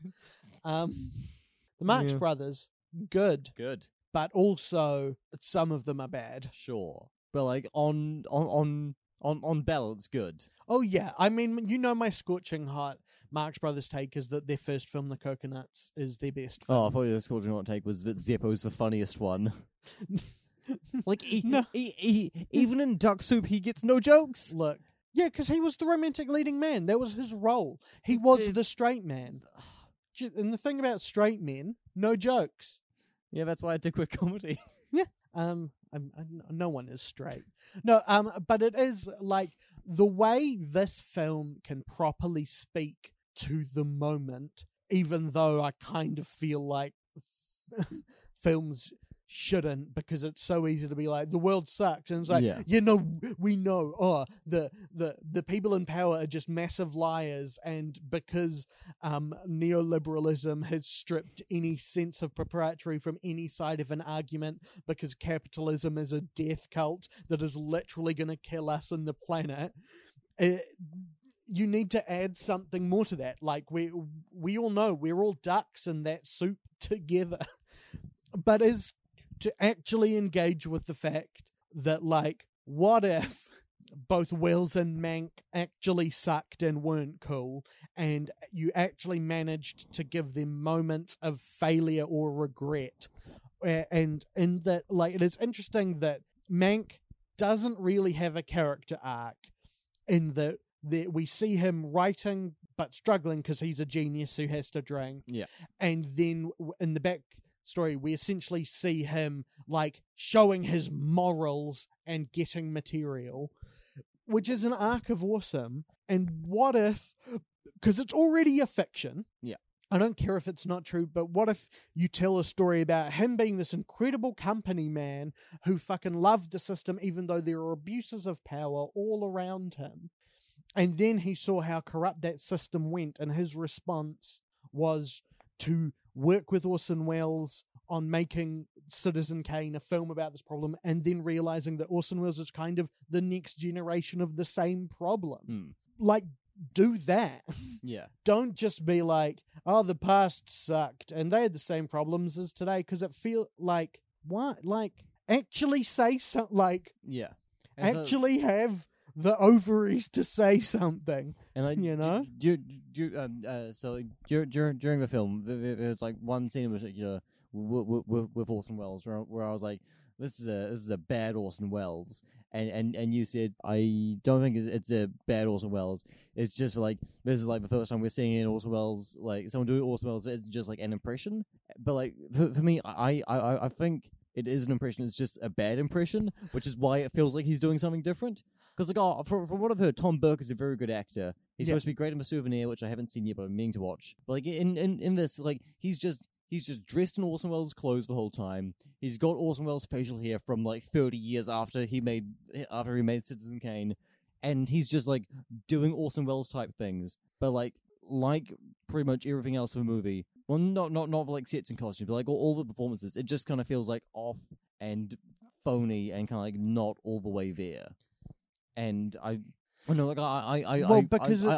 wish that performance was like closer to an impression of Orson Welles, because at least that'd be like something. Because like Welles is like such a singular presence on film, and like I have no idea how any actor would capture that. But I don't know. You gotta do something more than just like wear his clothes and then just like shout sometimes.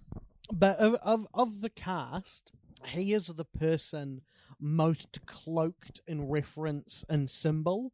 Everything he wears, almost everything he does, every frame of him, in both technical and in both literal and metaphorical terms, is a reference, and he is the person most stuck within this film being, because like Fincher is not a performer, he's a technician, right? And like so much of what can be appealing about his work is it's icy sociopathic precision, right?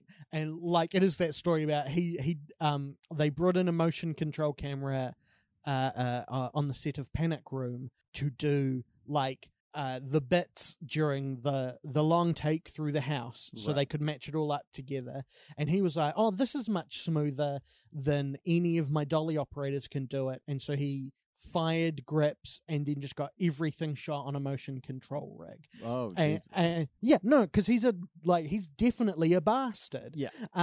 Like absolutely, right? Like you can't make films that look as finessed and controlled as he does without just definitely also being a nightmare. And one hopes that he is a nightmare people can wake up from, as opposed to like the nightmares that haunt people for their lives. Yeah. And that's why, so this film being so steeped in reference and nostalgia is that all the images and references and quotes in it are so sociopathically and flatly there. Yeah.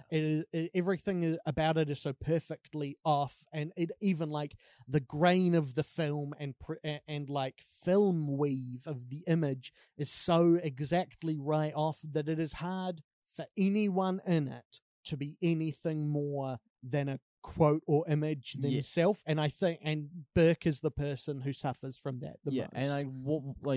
And in the like first scene where you see him, he's on the phone, he's calling Mank. Yeah, and you just like see him over his shoulder first, which it's almost which. If we Googled enough, we could work out the exact shot. You know, it's probably from the third man. You know, but yeah, you're like seeing him, and you're not seeing his face. You're just seeing his kind of like side profile. And I kind of wish the film had stuck more with that, and just like kind of like not having Welles as like a character, but having him like kind of like stay in the shadows and leaving him as a sort of like mythic figure. Yeah, and I think like that would work kind of better towards what they are going for. But yeah, just like I just think like what they're doing with Burke's performance doesn't really work. But yeah, that is a technician's film that's beholden to the work of a craftsman whose craft is not all the way there. That's making a firm decision in a way that this film seems largely incapable. Not incapable. It is just, this is Jack Fincher's only credited script. He wrote a draft of something that was merged into The Aviator. And which you know, that film's cool. I like it. Like Leo, like Scorsese. But they're like, it can't help but suffer by the comparison, right? Yeah. And you kind of, and it does also, like, a thing I hate especially is when in films, and there's a lot of this in the theatre, which is like characters about great geniuses, whether fictional or real, where they spend the whole running time telling you about how good they are, and whenever you hear their work, it's not of course it can't be great. Like the success of Almost Famous, a film I watched recently, is that the band in it are second stringers, so you can buy all their songs as being absolutely real because they're not. The whole point is they're not the most famous band in the world, and they never. And like the tragedy is that they never will be. And this is and Mank's in an interesting position because the thing they're talking about being great is Citizen Kane, a film that is great. Yeah, it's not the best film ever made, but no, it's Vertigo. Well, yeah, we'll see in about 2 years. Yeah. But it is great. But then when you're talking so much specifically about script in a film that is not, like you kind of need to have your script also be bulletproof. Yes. And it is just or not even bulletproof, but just like better. Yes, yeah. And it's not bad. Like it's not bad. No, this like we've mostly been shitting on it, but it's not a terrible movie by any means. But I think the useful thing to do is shit on it because it seems like most of the rest of the critical response is either people being deliberate contrarians and pulling bullshit, like saying the Orson Welles scene in Ed Wood is better than the whole of Mank, which like cool, I get it, you're edgy, fuck off, or people being like this is genius, where it's like okay, cool, I get it. You have nostalgia for this. You like the same films as this filmmaker, which, like, there are so many films that I like because I like the same films as the filmmaker. Yeah. And so I feel like it is interesting to have a middle ground. Do you know who we have not really talked about? Who? Gary Oldman. Yeah. He's in every scene. Yeah. Like, I don't know. It's a very Gary Oldman-y performance. Yeah, it's like he's walking around, he's mumbling, he's drunk. But he's always got the witty response. He's always chirpy. He's a bit wise. He just really didn't make like much of an impression on me in this. Like during that big scene at the like final dinner party in 1937, where he gives this like 5-minute long monologue, and I fucking love a monologue. Yeah, I love it. And like Orson Welles is the king of doing a fucking monologue. And so if you're gonna have I mean, I've got Spalding Gray on the phone here. Like, sure, but no, I know, yeah. But like, so if you're gonna be making a film about Citizen Kane and it's like about like Orson Welles, and you have a fucking monologue, it's got to be at a really really high level. Otherwise, it's gonna seem like second rate. And like Oldman's fine, but like I was just watching that big monologue and it's like. This is the scene that's going to get played at the Oscars, and he's going to win the Oscar, and I'm going to think, ugh, why did he win the Oscar? Did he win for Longest Hour? Darkest Hour? Darkest Night. Darkest Hour, yeah. Fuck, if he could win for that, he'll win for this. Christ on a Christicle. But it's also that he is someone who clearly feels very freed when... Like, so many actors crumble when the film is them. Like, when the film is all about them and is all about kind of pimping the character in one direction or another. And it has always been clear that Gary Oldman has loved being in a context where everyone, when he's being Winston Churchill or Mank or Zorg, and everyone being like, fucking check out this guy. Yeah. Like, because he likes automatically having the status so he can undercut it. He always wants to play the weird angle. Yeah. And it's just that thing of... And it's just like with Joaquin Phoenix, where like 50% of the time that really works out for him, and then sometimes it's just kind of nothing. Well, it's not nothing. But like it doesn't cohere. Well, they're actors, they're directors, actors like that, and it is like so much of this film is Mank. Come on, this guy, he's a genius, and like Gary Oldman, he's having such a good time being like, yeah, I'm a genius. I know at the end of this scene, you're going to say it's a damn good script. So I can just play this whole time being like, I'm just drunk because the whole film knows I'm great. And I just want it to play more games than that. I think for this film to achieve its ends, it needs to actually, it needs to accept that what if Mank had faults that weren't the symptoms of genius, you know? And that it's so resolutely able to do that. is to the film's fault and really hurts Oldman's performance as well. I don't like you. Didn't like Amanda Seyfried. No. I think she does a very good job of being a film star from that era. Sure. But yeah, Which is her job. Like, I love movies from the 40s, but I don't like when people from now trying to be like try to be like, I'm in a movie from the 40s. That's why you hate Zooey Deschanel's career. I don't know, like it just never like sits right with me, and I I've got nothing against Amanda Seyfried, Yeah, but yeah, like I just didn't really enjoy what she was doing here. yeah. I think she does what the film asks of her, and I just wish it had asked more. No, yes. And I feel like the argument for this film will be people going like, but no, all the dark stuff is there and is in subtext. It's all in the scene that we haven't talked about, which is being like, in 1930, they're being like, so this Hitler guy is taking over Germany. He's a bit of a nut, isn't he? And yeah. And I can't remember what point I was getting to by bringing up that scene. I wish I could rewind my brain.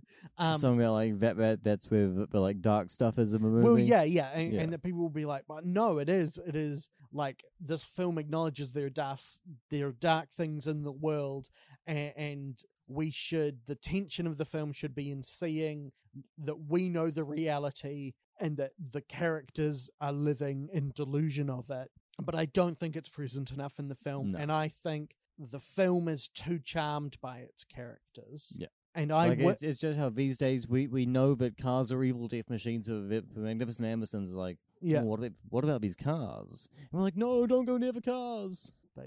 But also, I love the way this film looks. Like, yeah. I love the aesthetic approach to it. Yeah. I think, like, CGI giraffes aside, I think I mean, I wish it wasn't, and I wish I wasn't in Panavision 239 widescreen. I wish it was an Academy ratio.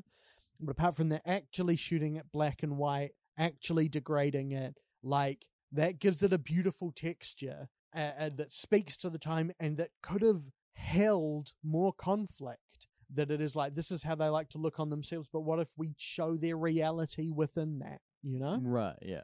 And I'm just sad because Fincher could have directed that film and directed it well. Yeah. And because he wasn't given those pages, he didn't, you know? And also there's a scene with Joseph von Sternberg where Joseph von Sternberg gets one line. Yeah. I was like, no, just make it know what Joseph von Sternberg. That dude was crazy. Made lots of weird movies. I mean, this film is also hilariously, especially early on.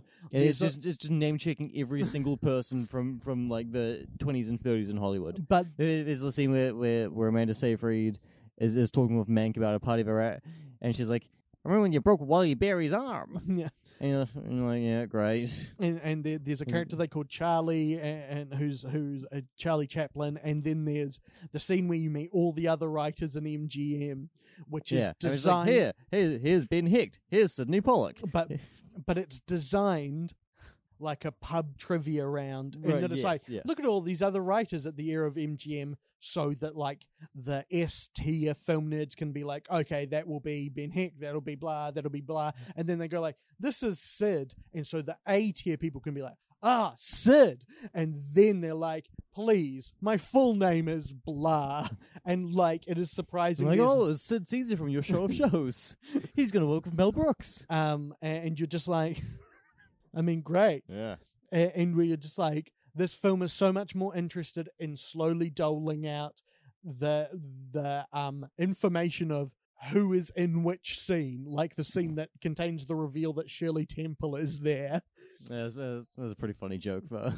That is a pretty funny joke, but it is also like, that is a scene that exists for Mank to watch it to inspire a scene in Citizen Kane.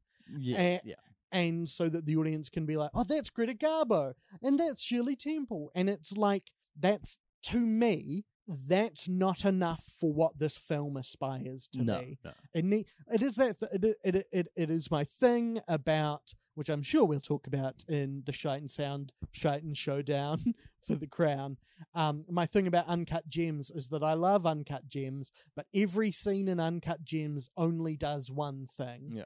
And that you can concentrate information. That's how you can be deft. That's what makes That's what the synthesis of films is. It's the thing that Wells understood. It's why the montage at the beginning of Ambersons is great, because it tells us and it shows us. And in this, it's just telling us. Yeah. But out of Sight and Sound, I would call it sound. I mean, it's really in the middle for me. This is like a 3-star film. Yeah. This is an and.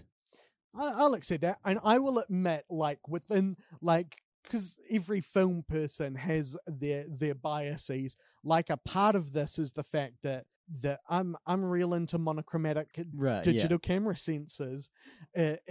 Fuck, I can't believe I said that, and it's true. And which is no, that's just another one of your hilarious jokes. No, it's not a joke. It's not a joke, and it is finally and being like, no. Part of the thing that pushes it from and to sound for me is being like, they shot all of that. There was not they shot all of that on a camera that had no ability to shoot color. Yeah. So those pictures are the literal tonal readings of the scene, and I love that. I love that technology, and I love all of it. I love that Red essentially built that camera so they could shoot this, Right. Yeah. and that is a valid reason for me to like the film. Yeah. But it also means that everyone should absolutely discount my opinion on everything. But that's because we should discount everyone's opinions on anything. Thanks for listening to our film review podcast. Fuck. I feel like that we should also maybe I'll watch this film in 5 years and it'll make me cry and I'll get it, you know? And I'll be like, oh no, this is about the catharsis of creation in a way I could not conceive of at the time. So what are we watching next week, Finn? Next week, we are watching Sergio Leone's Once Upon a Time in the West. The Wiki Wiki Wild Wild West? It's the wildest and the westest. One of the best fucking movies ever made. Yeah. God, it's certainly in the top 3 of Sergio Leone's westerns. There's so many good scenes, so many good shootouts. I love it so much. And with that, we are doing his first film, which is, of course, The Colossus of Rhodes, which is a sword and sandals epic. I hope that when we watch that, the Colossus of Rhodes turns out to be a mech. Yeah, I hope I'm not bitterly disappointed by it. Well, you're saying that as if we'd already recorded that episode and we're doing this out of order, so we could do Mank the week it comes out, even though we're pre-recording stuff, because I'm real late on deadlines. So, Eleanor, if you're listening, I'm sorry. You can find the show on Twitter at ShiteSoundPod, and you can email us at shitesoundpod@gmail.com. Check out our website, shiteandsound.com. You can find me on all socialized media, which is to say the ones I use, which are Twitter and Instagram, and like Letterboxd and Goodreads, I guess, as Eutha Lives, UTHRLIVES. And if you like podcasts that involve me, check out The Witching Hours at thewitchinghours.com. If you like my opinions on this, and if you don't tell me, check out my review newsletter, The Dean's List. You can sign up at bit.ly/EuthaLives. Theme music is The Nuts by Kazan Bland. Check out the album Trapezoids Away. It's on Bandcamp. Yeah. Mankies are good. Even Mank ones. Go Mankum! Mank! Mank! Mank! Mank!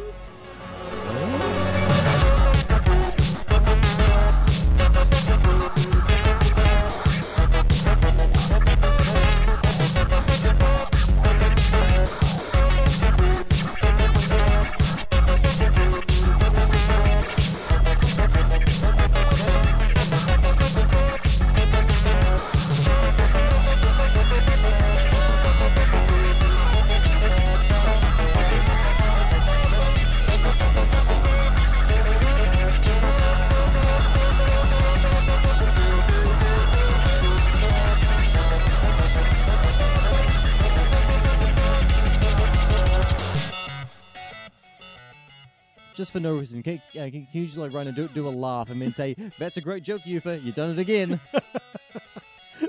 Oh, Eutha Charles Allen Shite. What a joke.